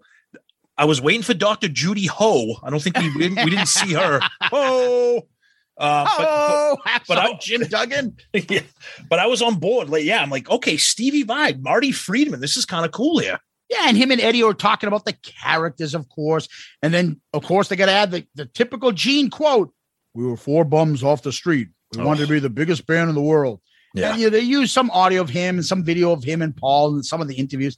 And Dennis Wallach talks about the early shows being scary and the originality of it all. And talks about Bill Aucoin's deal with them. Nothing that we haven't heard before. But I like hearing Ken Sharp talk because obviously we know he's a big Kiss historian. But, some of the stuff is build up generic stuff for the bubblegum episodes for people to digest, not getting into too much details. Ken talks about Bill's influence in the band. And then all of a sudden, can't miss a camera, Dee Snider pops up. Oh, dude. Oh God, I got lots to say about him, but I'll save it for a little bit later in the show. But go ahead. And him and Martin talk about the Kiss shows. And then Kiss has no money, and what can they do? So then the dialogue obviously goes to Kiss Alive, and Eddie and Ken both talk about that, and they break for the first commercial, and then they get into by the mid-70s because of their live shows, they got a cult following. The Paul clip, typical Paul fucking. People are hungry to see the show, and we're here to feed the masses. Oh, God almighty. He writes these things down. Oh, and he's like, oh, this is great. It's great material. Well, you are what you eat. I'm hungry. Oh, Jesus. Stop. I don't know, be eating around Lisa Sparks. Better watch out for that Krispy Kreme calendar. Oh. Anyway, 70s stock footage, Ken Sharp, Bill Aucoin Amex, bingo. There it is. Yep. Marty Friedman talks about them needing an anthem. Paul comes up with the chorus, Gene's Gut, Drive Me Wild, and the two combine to create the song we all know and love, Rock and Roll All Night, which was the lead single off Dressed to Kill and only went to number 68. I was like, fuck, I don't remember it went that high. That's pretty good. Exactly. What do you expect? Right. Yeah, this isn't ZO2. I mean, it's Kiss. ZO2.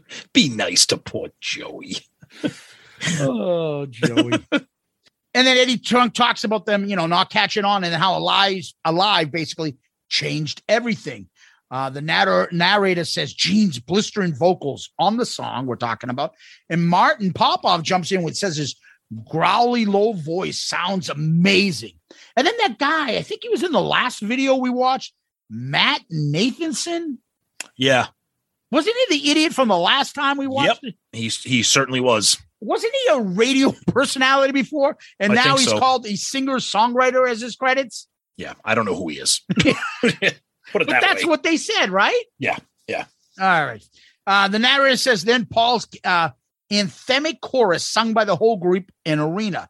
And Lana Dawes, I don't know who she is. She's the textbook, like music journalist, the music academic who knows nothing about the band and is reading cookie cutter Kiss 101 entry level shit to us, which was annoying me.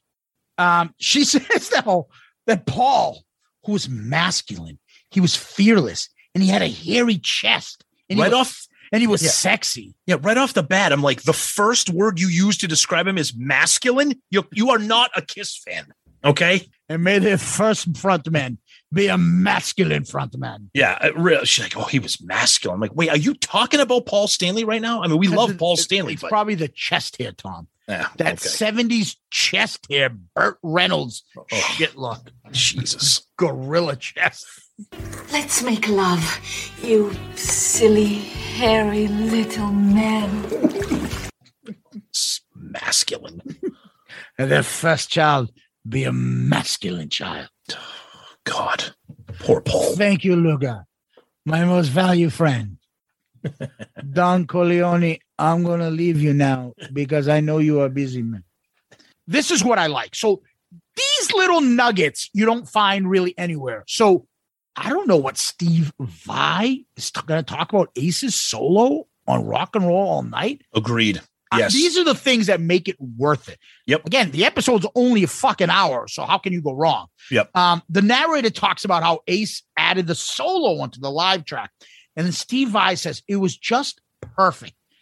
And Joe Bonamassa jumps in. He says, it was on an edge and gives it swagger. And it's not too precise, like meaning it was ballsy and that sloppy, awesome playing. Now you got Joe Bonamassa talking. You added him. Yeah, right off the bat, you got like two fucking legends talking about commenting on Ace's solos. Yeah, these are like great guitar players. This isn't what CeCe DeVille thinks of fucking. Anyway, and then Dennis Wallach talked about how he designed the album of Alive and talked about the pictures on the front, coming up with the ideas of the letters and suggesting calling the album Alive, not Live. Which was awesome. Which is another little nugget that I like hearing him say that you don't really hear that. Nope. Rock and Roll Night went up to number 12, if you guys remember that from Alive. Marty Friedman talks about the fact that Rock and Roll Night, the jocks started liking Kiss, not just the freaks. Now, they're going to start hinting at what's coming. And they talk about 1977. By them, they're the most popular band in the world. Joe Bonamassa. And there's some talks about merch, and somebody named Michael Christopher, some mystical music historian. They also talk about merch, and, obviously Kiss on Top of the World. Commercial. Yep. Back in 78, Kiss on Top of the World.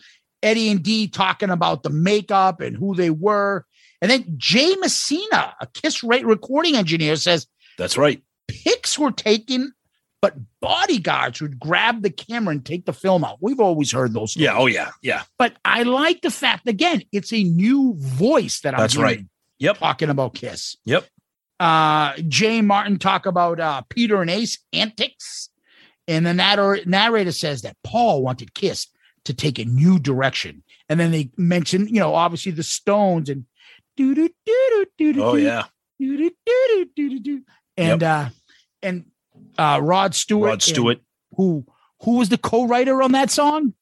None other than Shout It Out Loud cast, guest, and Pantheon podcast member, Carmine Appice. And he did, Rod Stewart did Do You Think I'm Sexy? That's right. Yep. Terrible song. Anyways, and that Paul wanted to embrace this. Eddie says Paul started going to Studio 54, and they talk about it. So is Ken. Eddie says Paul would see Desmond Child in Rouge and began a friendship, and that they wrote I Was Made for Loving You. So now they're talking about song number 2. Desmond Child was still in Greece, getting some award from the president of Greece. I saw that. That's right. Oh, yeah. I don't know. I don't think he's Greek, but he's over there doing something about his songs and stuff.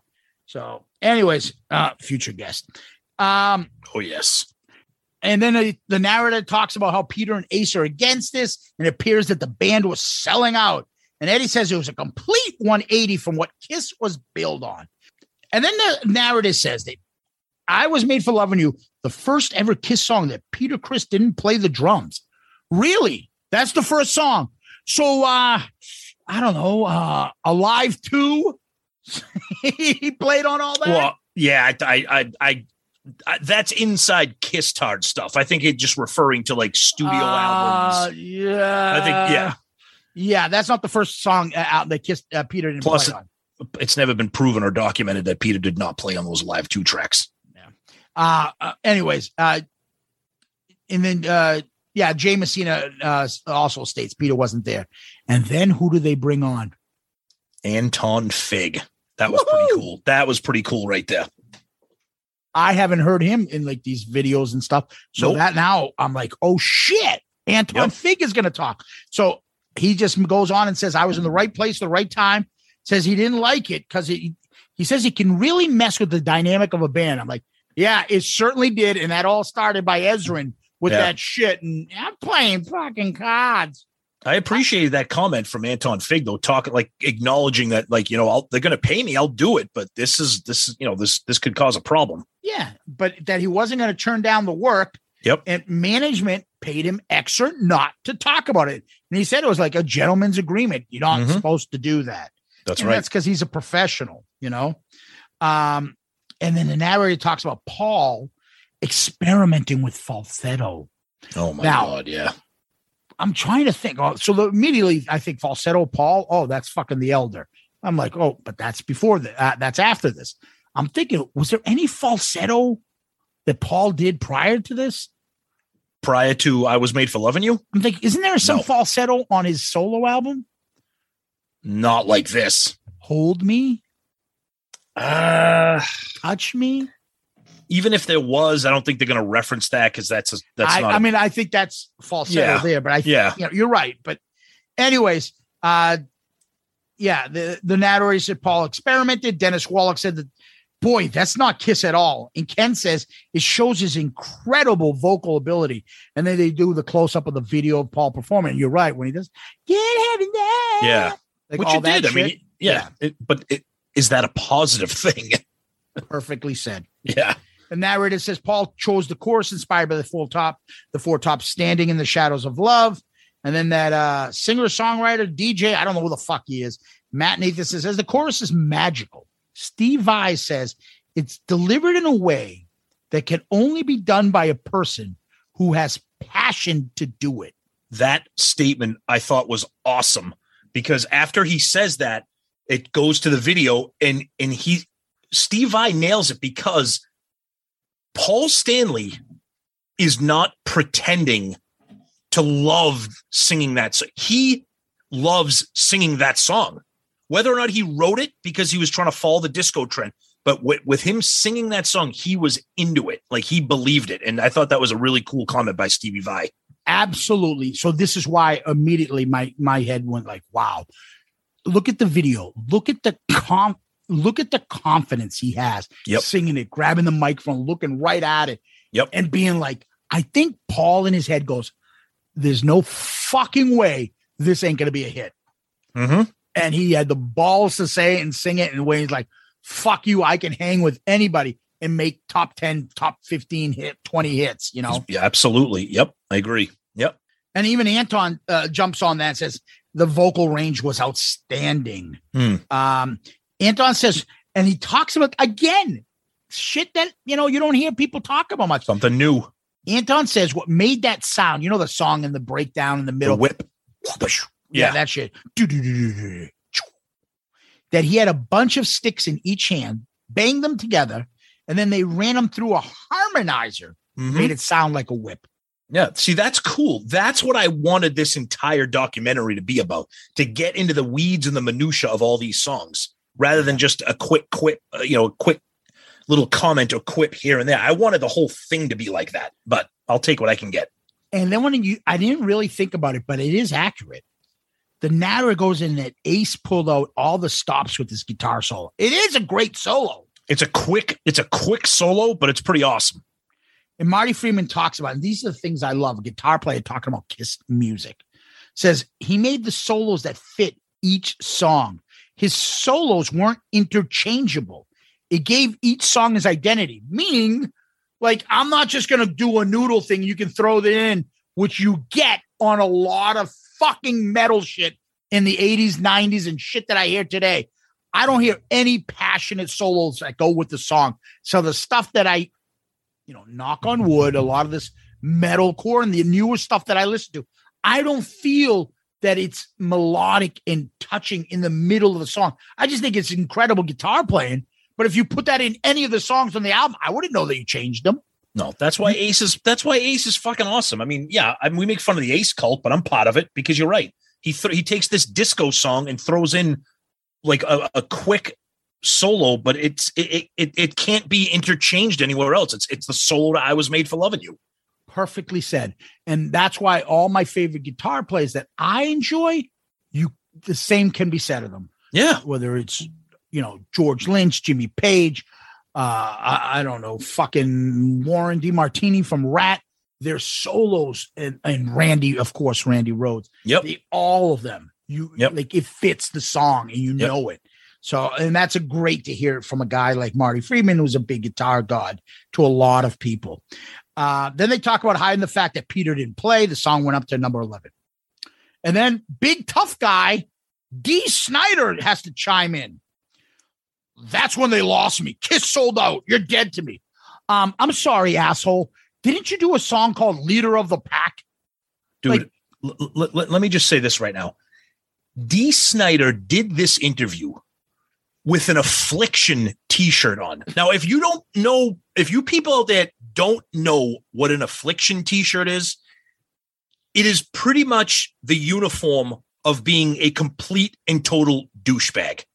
Okay. The people that wear Affliction t-shirts are the people that hang those little ball bags off the back of their trailer hitch on the back of their F-150. Those are the guys that wear Affliction t-shirts. And if you're listening to this right now and you're wearing an Affliction t-shirt and you didn't know that you were a douchebag, I just told you that you are. So Dee Snider is fucking horrible. And fucking her. Like you said, it's not metal enough for me. Metal. Okay, Dee Snider. Okay, yeah. Like you said, didn't he also do like Be Cruel to Your School or something like that? Like another cover song? What, the Beach Boys? Be true to your school. Or something. Yeah, the Leader of the Pack. Like, what are you talking about? This guy's awful. He's like, his mouth is as big as Sebastian Bach and like just as annoying. Just a big friggin' yapper. Ugh. Next week on Shout It Out Loud, Dee Snider. Mark my words, he'll be on our show someday, and we'll hope that he doesn't listen to this. And I'll sit there and be like, Dee, oh, you're so great. Where can I get that Affliction t-shirt? Is your nose always that handsome, or is it new? Or are you part of the Ace Frehley nose growth fucking formula that you're using? Oh, at all. Marty Friedman says he felt betrayed and felt stabbed in the back. Eddie talks about that they lost hardcore fans, but he's right. They were replaced with pop and disco fans. That's right. They grew to a bigger audience, right? So, Yep. And they became younger. 80s, Peter replaced Eric. Peter, 1980, Eric's replaced with 1980, Peter's replaced with Eric. They skip Unmasked and they go to the video World Without Heroes. Yeah, I thought I like fell asleep for a minute. I'm like, wait, they just totally glossed over Unmasked. But if you think about it, which makes sense, I guess. If you're doing a quick 1 hour documentary, you're not going to bring up Unmasked. I mean, we could have a whole fucking argument about this stuff. Is 79 is I Was Made for Loving You? It was still number 11. They could have built on it. But they had a fucking shitty tour. They're fighting. They're not promoting it. They could have just expanded to a bigger audience. That's right. But was it disco, I Was Made for Loving, that killed them? Or was it all the other shit and Unmasked and everything else that came down the pipe? Yeah. Anyway, Nara talks about Ace quitting. Then, of course, I'm like, Ace is about to quit. Where is he? Where is he? There he is. Yep. Cuts to Eddie, of course. Ace was an enormously popular member of Kiss. Thanks. Good one. The band was in free fall. Talk about replacing Ace. Commercial. They talk about then come back and say anthemic Rock and Roll All Night to the disco inspired I Was Made for Loving You. By 82, Kiss Empire seemed to crumble. Eddie talks about the interest in Kiss dropping. In the 70s, they were innovators. By the 80s, they were followers. Bingo, winner. We got a couple already. Yep. The narrator talks about contractual complications that Ace had on Creatures of the Night, despite not playing on the band. He's part of it. And then Eddie says they had him do the media tour for it, even though he was never planning on being part of the tour. That is an Ace perspective that he's talking about. Yeah. One thing I did like that I don't remember ever seeing, that picture backstage of Eric Carr and Ace, like looking at the Creatures of the Night album cover with Ace on it. I'm like, I don't remember ever seeing that clip before. I thought that was kind of neat. Something that I don't recall seeing. And I was like, okay, that's kind of neat. Who the fuck is this guy? Who's that? What Fox? What the fuck is going on here? I didn't play on this piece of shit album. Who put the makeup on Peter wrong? What happened to the fucking kitty cat? Yeah. You thought I was fucked up. Look at the fucking Peter's makeup this time. Oh, you're a different guy? Okay. Just like we said at Creatures Fest, after he hugs Peter and Gigi. All right. See you later, Eric. Say hello to Rachel for me. All right, brother. I'll see you, Eric. Say hello to Shannon for me. Dude, that's Peter and his wife is Gigi. Oh, fuck it. I remember that guy. Oh. Anyways, and then Ken Sharp, and we've heard this before, talks about how Creatures of the Night was an audition for Kiss guitarists. And they mentioned Richie Sambora. And then Marty, this is another good part. Then they say Marty Friedman was one that auditioned too. Oh, and they were great. asking him, this was great. Is your hair dark? Yes. Are you 6 feet tall? No. And then they show a picture of him in Megadeth, and they show the band, and they show how much shorter he is than everyone. I'll be honest, I had no idea that he wasn't tall. I had no idea, so I didn't know. I thought he was going to say, yeah. And I guess he's 5'7". Dude, Marty Friedman in Kiss, that would have been an interesting turn right there. Yeah. Clips of I Love Loud video. Then Eddie says Vinny was a talented guy. Vinny brought something as a songwriter that was really working well for Kiss. Absolutely. Mm-hmm. Can't say that. So as much as great as everybody else is, I'm like, that combination is fucking fantastic. Then Vinny co-wrote 8 songs on the next album, which of course was Lick It Up. Linnea Dawes, again, they had to fit and change to survive. Then who pops out? God bless him, may he rest in peace. Michael James Jackson. Yeah, that was cool to see him. Yep. And, talking about taking off the makeup, it was a powerful card to play. But truth is, it was the last card they could play. That's right. That was a great statement. That's right. Eddie was saying that it was necessary and a smart move at the time. And I'm like, yeah. It reminds me of the fucking Undertaker. The Undertaker came out as a character. I know you love wrestling talk. And then he became the Underbiker. There was a Harley guy coming out to American Badass. And that awful song by Limp Bizkit, Keep Rolling, whatever that fucking that's song the name. is. That's the song. Yeah, he came out to that, and they were like the Underbiker.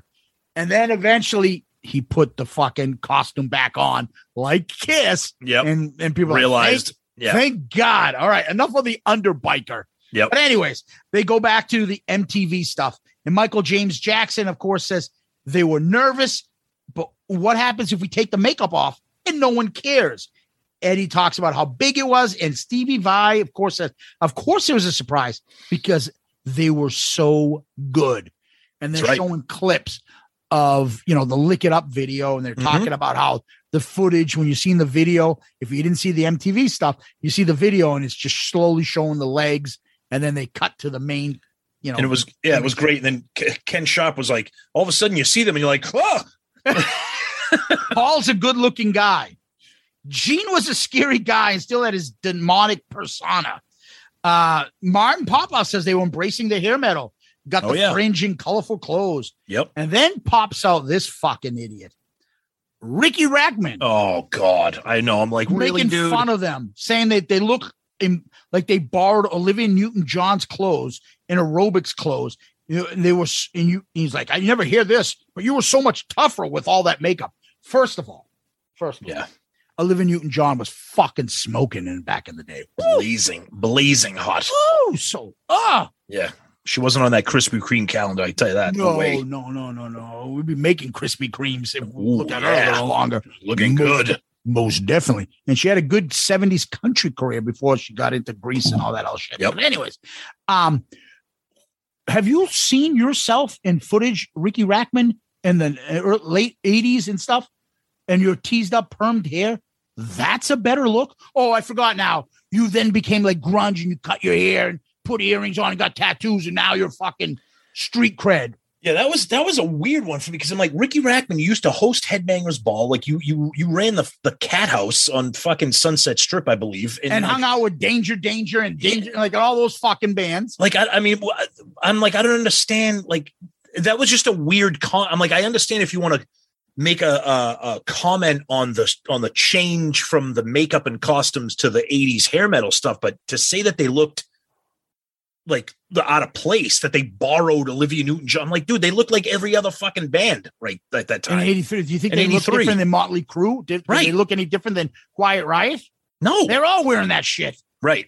Yeah, I didn't get that. Dude, I didn't get. Who the fuck are you? Yeah, I didn't get that. I didn't talk get that. about fucking band and makeup and hair and what the people look like back then. Yeah. Yeah, I don't know. By the way, Ricky Rackman, future guest on the show, probably. Yeah. Oh, Ricky, we love. I really agreed with everything you said on that Kiss documentary. Where can I get an Affliction T-shirt? Ricky, haven't mentioned you on the show ever before. Thank you for joining us today. Who the fuck is this asshole? Yeah, some of your listeners send me some clips. Anyway, I was just like, go fuck yourself, really. Anyways, whatever. D. Snyder said it was direct, it was catchy, it was singable. And then, Ken, I agree with him 100%. It was those sing-along choruses built for live audience. That's right. Paul's a genius at that. When you think of that, right? When you think of that, it's exactly what Paul does. It's almost like he can imagine the band go, look it up. Yep. Lick it up. Whoa. Like you can imagine the fist bump and he can write songs like that. Which is probably why he thinks Say Yeah is such a great live song, because it's a chorus that you can sing. Yeah, exactly. And it's not a bad song. And it could work if you sang it in the era of the 2010s to about 2015. And then you add all the other great songs you have, but not singing this in place of other classics. That's the problem with that song. Right. Anyways, Martin Popoff, and I love this. This is a really simple song. It's actually a really well-written song. They're almost daring you to not like it because it's so simple. Oh, that's me. I don't like it because it's so simple. The song is stupid. Fucking love it. It's stupid. Okay. We'll break down these songs after at the end when we wrap up. Marty says the guitar sounds great, and they're trying to sound heavy. Marty Friedman, that is. Michael James Jackson says he thought it sounded great, kind of like a locomotive, and has that kind of energy to it. Very catchy, and had the attitude. They sounded tough again. I agree with that. I do. Love it. Eddie Trunk was saying that this kind of knocked down the narrative that Kiss was only about makeup and costumes, not real musicians. It brought Kiss into the 80s in their look and their sound, and it made them reach that fan base. Lick It Up with top 20 mainstream charts, and the album back in the top 30 for the first time in 4 years. Eddie says Kiss got a gold record with it. Clip to the reunion commercial. Come back. Martin says they had a great renaissance in the 80s. I love that Martin respects the 80s Kiss stuff. And because he admits it's like, how many bands could say it had gold records and platinum records in the 80s? Not many of them. It wasn't that fucking easy. Yep. They talk about Vinny leaving. Then they skip to 1991, talking about Eric passing away. Then Ken Glonley talks about Eric Carr, that is. And then you get literally one sentence on Bruce Kulick. Oh yeah, and Bruce Kulick was in the band. That's it. Yep. Yeah. Well, he's not in any of these songs. So and I get exactly, and that's what I was just going to follow up by saying he's not connected to any of these songs, so I get it. But and then they show the Unplugged stuff, and Kiss Rock and Roll Night played together for the first time in 15 years. They talk about the reunion tour. Marty Friedman then says this: "You sucked for over a decade, and now these guys that I remember are coming back to me." Marty Friedman, part of the Charlie Benante fan love of Kiss. Asylum. You toured with them on that album. I don't know it. Maybe it wasn't you. But I looked right in your face. That was my favorite. I think Chuck goes, you toured with them on that. I don't know that. I don't remember. I don't know. Asylum. Asylum. I don't know. No Godfather. I don't know. Oh, I used to be in the olive oil business with his father, but that's it. That's it. The FBI, they said Michael Corleone did this, Michael Corleone. Yeah. But we have a signed affidavit right here. I gotta say what's going on over here. That guy's awesome. Oh, I love the fucking Godfather. Stay tuned. Oh yeah, wink, wink. Yes. Yeah, and then, obviously Rock and Roll Hall of Fame, and then the Farewell Tour, compilation clips, rehash of the 3 songs. And, Vi, Sharp, Bonamassa, and Vi all talk about those songs and stuff. And then the end of it, an hour. That was all in an hour. Now, is it fucking unheard of shit? Anything like that? No. But I enjoyed the fact, Tom, that this had people that I'd never expected to be in a Kiss. Dee Snider, yeah. Eddie Trunk, yeah. Fucking a couple of the other people, yeah. But there were a lot of people that I didn't expect to be in this, and I appreciated that. Yeah, I mean, the only thing that I'll say about this was that I did appreciate just seeing some new faces.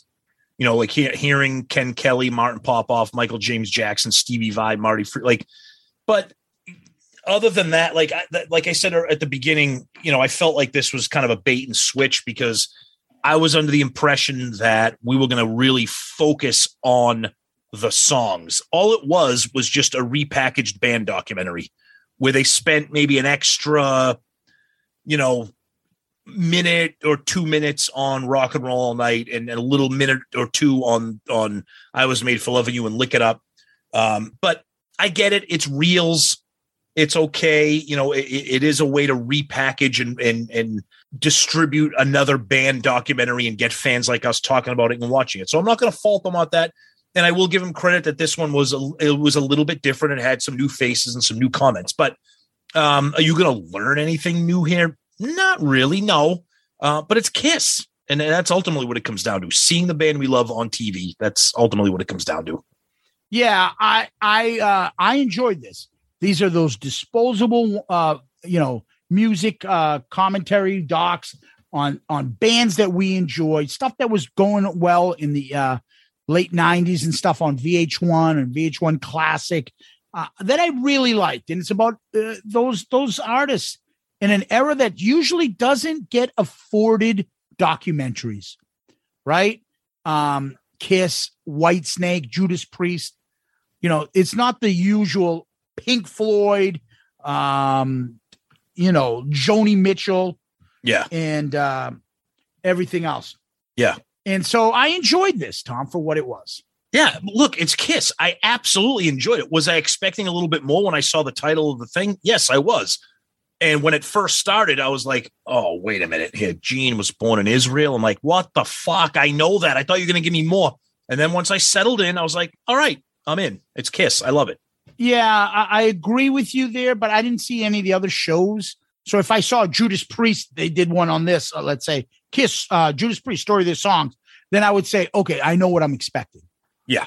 Half of the Judas Priest doc that I saw something else will be in this, plus a couple new clips of them, somebody else talking about their shit. Yep, exactly. So I guess that would be it. But in the end, I enjoyed the 3 picks. I found them interesting. That's a conversation starter for us. But one of the things I want to, before we go, we are going to rank these docs like we do normally. But one of the things I want to mention is, I thought about what would be the next song. I get you're right. The direction with I Was Made for Loving You change. It doesn't lick it up to me.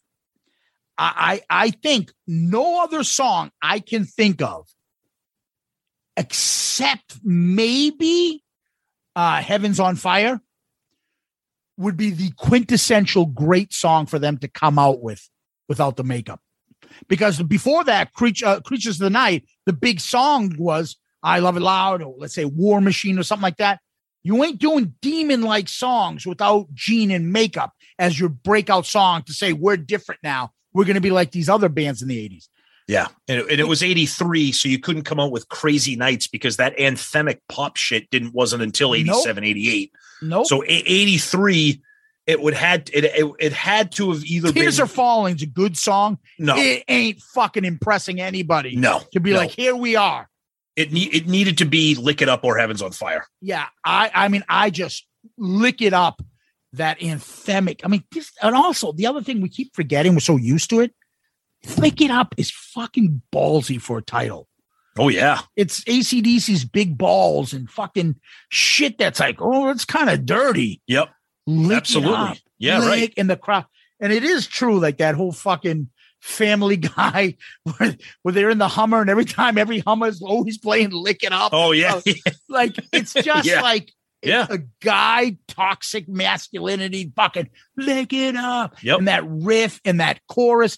And that song really makes sense. This is our new album. This is our thing. We're no makeup. We can hang with these guys. Yeah, no doubt. No doubt. It's funny because, like I said earlier, usually when I watch these things, I'm like, oh, come on. But I think those are the 3 songs I would pick. I honestly think that those are the 3 pivot point, turning point, landmark songs I would pick. Yeah, because everything else, Kiss was staying afloat. That's right. Taking off the makeup. If that Lick It Up fell flat, like I said, if they came out with fucking Murder in High Heels and this is our new video and we're taking the makeup off, how did that go over? That's the genius of Paul. We talk about all the time. He's like, if we're gonna break new ground, it has to be catchy and anthemic, a big song, and this is it. That's right. And it's been in the set list ever since. Yep. And I still can't stand it. I fucking love it. Love it. And that's why I love doing this show with you, brother. We have different opinions, but that's right. That's right. It works. Yep. Anyways, what we do next, Tom, is we go to our docs. We've done a bunch of them. Yep. And we rank them. So these are the documentaries we reviewed so far. Kiss Confidential, Second Coming, The Eric Carr Story, Kiss Breaking the Band, A&E Biography, Kiss frontman Gene Simmons, Paul Stanley, Reels, and now Kiss Story of Their Songs, Reels. So, Tom, would you like to read your list? What do you got? Yep. So for me, my ranking right now at number 6, I have the Eric Carr Story. At number 5, I have Kiss frontman Gene Simmons, Paul Stanley, Reels. Number 4, Second Coming. Number 3, Kiss Breaking the Band. Number 2, Kiss Confidential. And number 1 is the A&E Biography. This isn't bad, but I'm going to put it at number 5. I'm going to put it above the frontmen Gene Simmons and Paul Stanley, just because this focuses on the band and the music a little bit more specifically. It encompasses, all the different band members, a little bit of, drama and stuff. So I'm going to put it there. So I have it at number 5 behind Second Coming and above frontmen. Okay. So, Tom, starting from 6 to the top, I am at 6, Kiss frontman Gene Simmons, Paul Stanley, Reels. 5, Eric Carr Story. 4, Second Coming. 3, Kiss Confidential. 2, Kiss Breaking the Band. Number 1, A&E Biography.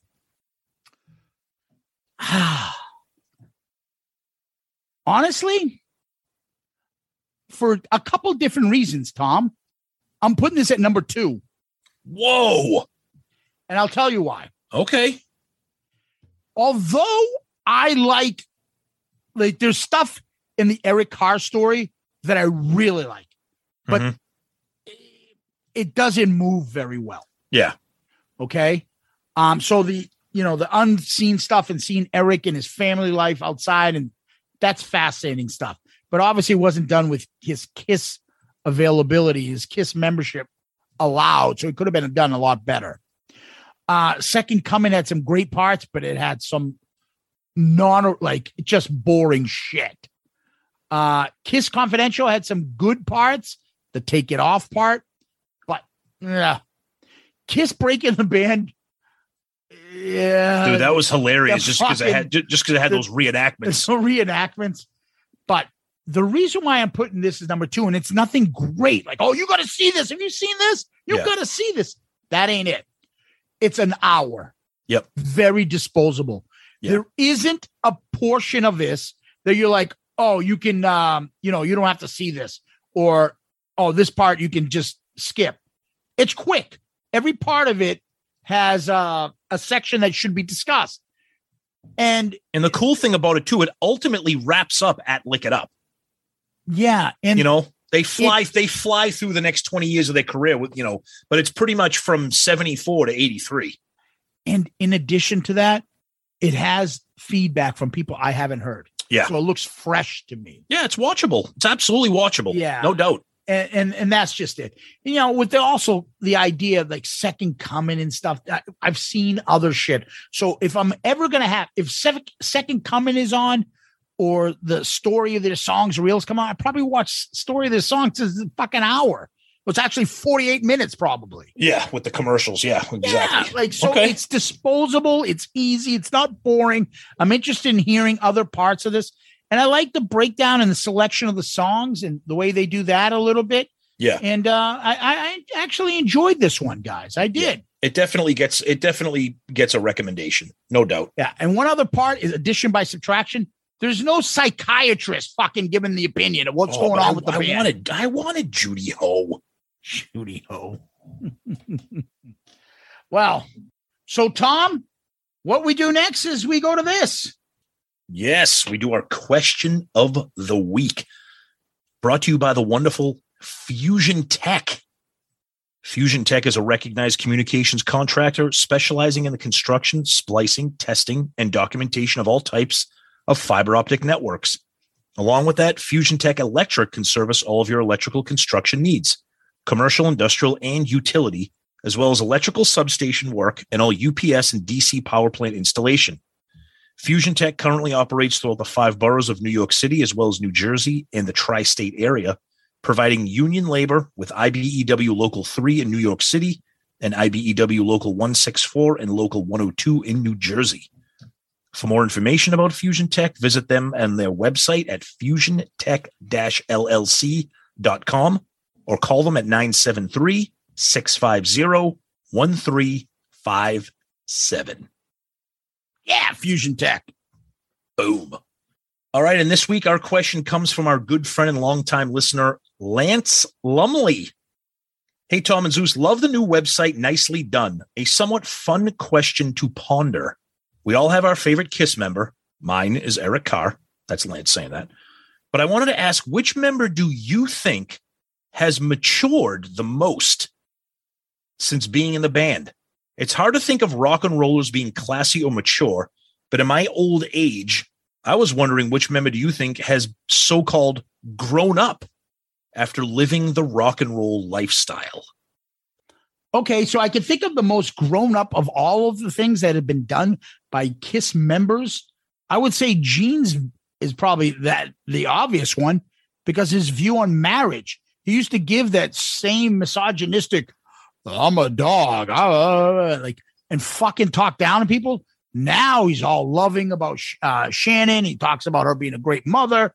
He shows respect for marriage and he shows respect for love.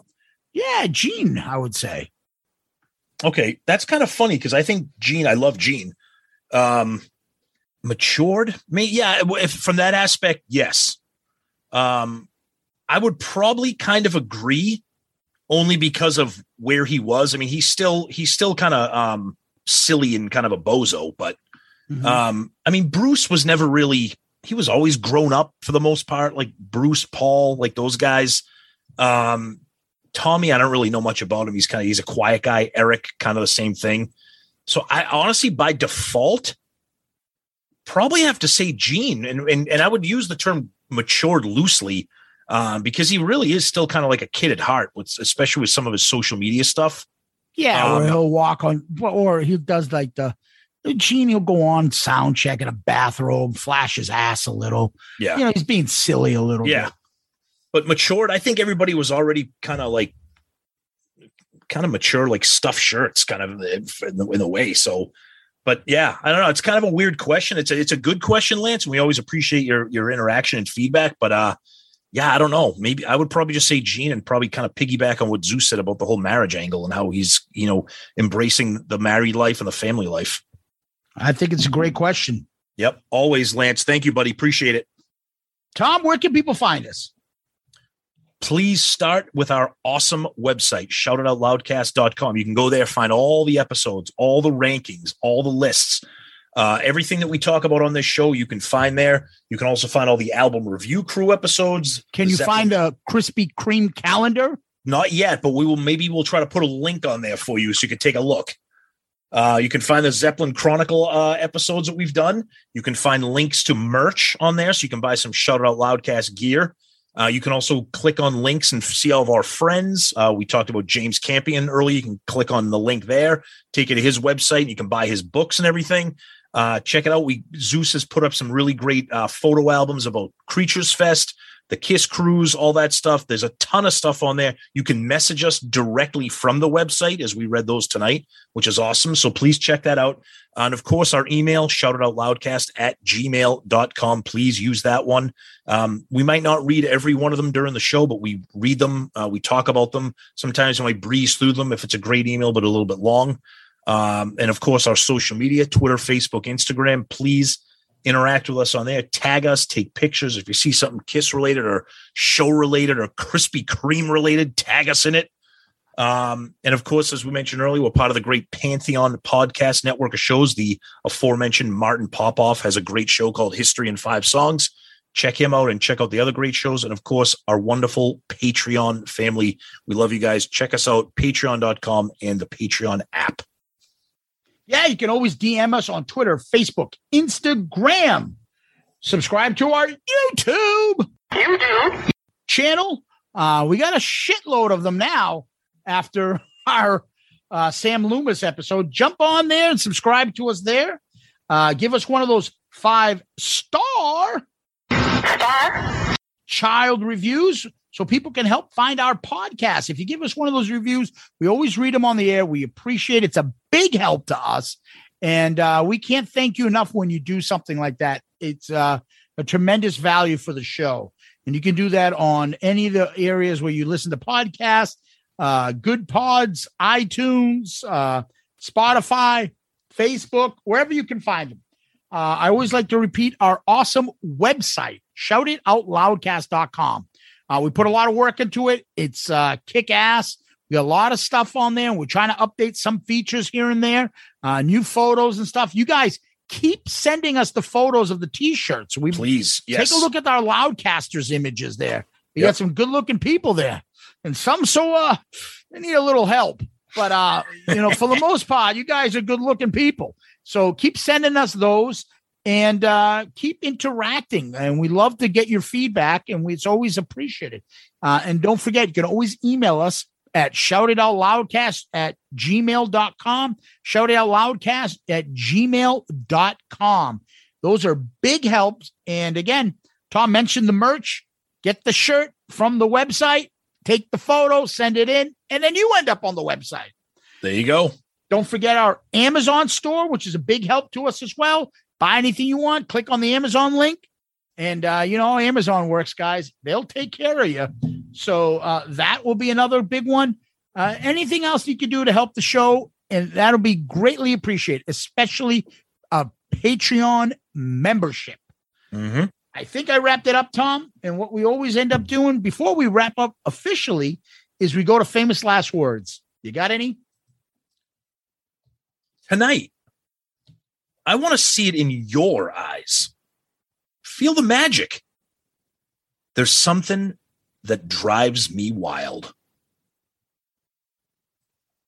Ooh.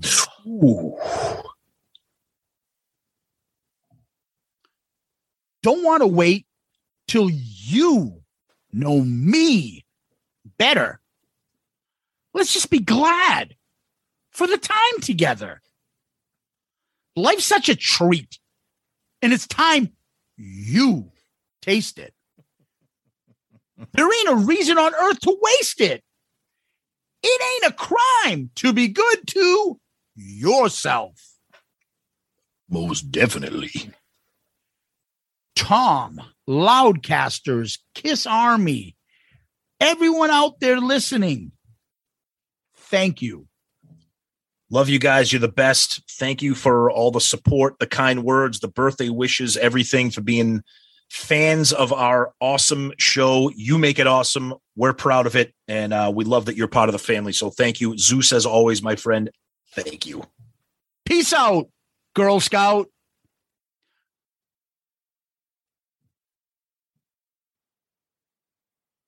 So 1 week later, do you believe Roy? Or do you believe Roy is Sam Loomis? I don't know if Roy is Sam Loomis. I will give you $1 million. You have to pick one or the other. What is most likely true? Or column C, none of them are. It's not Roy. It's not. It's not Roy. I'm not 100% sure who it is. It's not Roy. That's my serious. If I had to put money on it, I don't think it's Roy. I'm not sure if it's the other people that he named, but I don't think it's Roy. I think there's 4 questions. Is it the other people? Is it Roy? Is it one of the 2 people? Or is it neither of the 2 people? My guess, it's one of them. I mean, by default, I would probably have to agree with you because I don't think it's Roy, but I don't know. I don't know who else it would be. You also got to remember that none of these people get along with each other. So listening to them, it's like there's no honor among thieves. So listening to any of them is could be hazardous to your health. If you put a gun to my head and said, you need to decide, I'd probably say it's Roy. Of anything, like you're. I wouldn't fight you on that, but I wouldn't fight you on that. But I don't. I mean, again, I don't care enough to fucking put the effort in to dig it out and find out if it is him. No. I find this shit fascinating and a lot of fun. Absolutely, and no harm, no foul. If it's not Roy, I can laugh with him about it and just say, absolutely, he laughs about it. I don't know, dude. You heard him laugh when we said, "Is it you?" Yeah, exactly. It's NFL draft season, and that means it's time to start thinking about fantasy football. FantasyPoints.com features industry-leading experts and prognosticators using proprietary hand-charted data to help you score more fantasy points. FantasyPoints.com is the place to go for whatever kind of fantasy football you play. Whether you play fantasy football, daily fantasy sports, or do a little bit of everything, Fantasy Points has the meticulously researched content to guide you to victory. And why wait for the fall? Fantasy Points also covers the new spring football league, the UFL. Join the guru, John Hansen, Scott Barrett, Joe Dolan, and other massive names in the fantasy football universe with an exclusive offer. Use code Pantheon for 15% off any Fantasy Points package, including the all-in package, with access to every article, tool, and data nugget that Fantasy Points has to offer.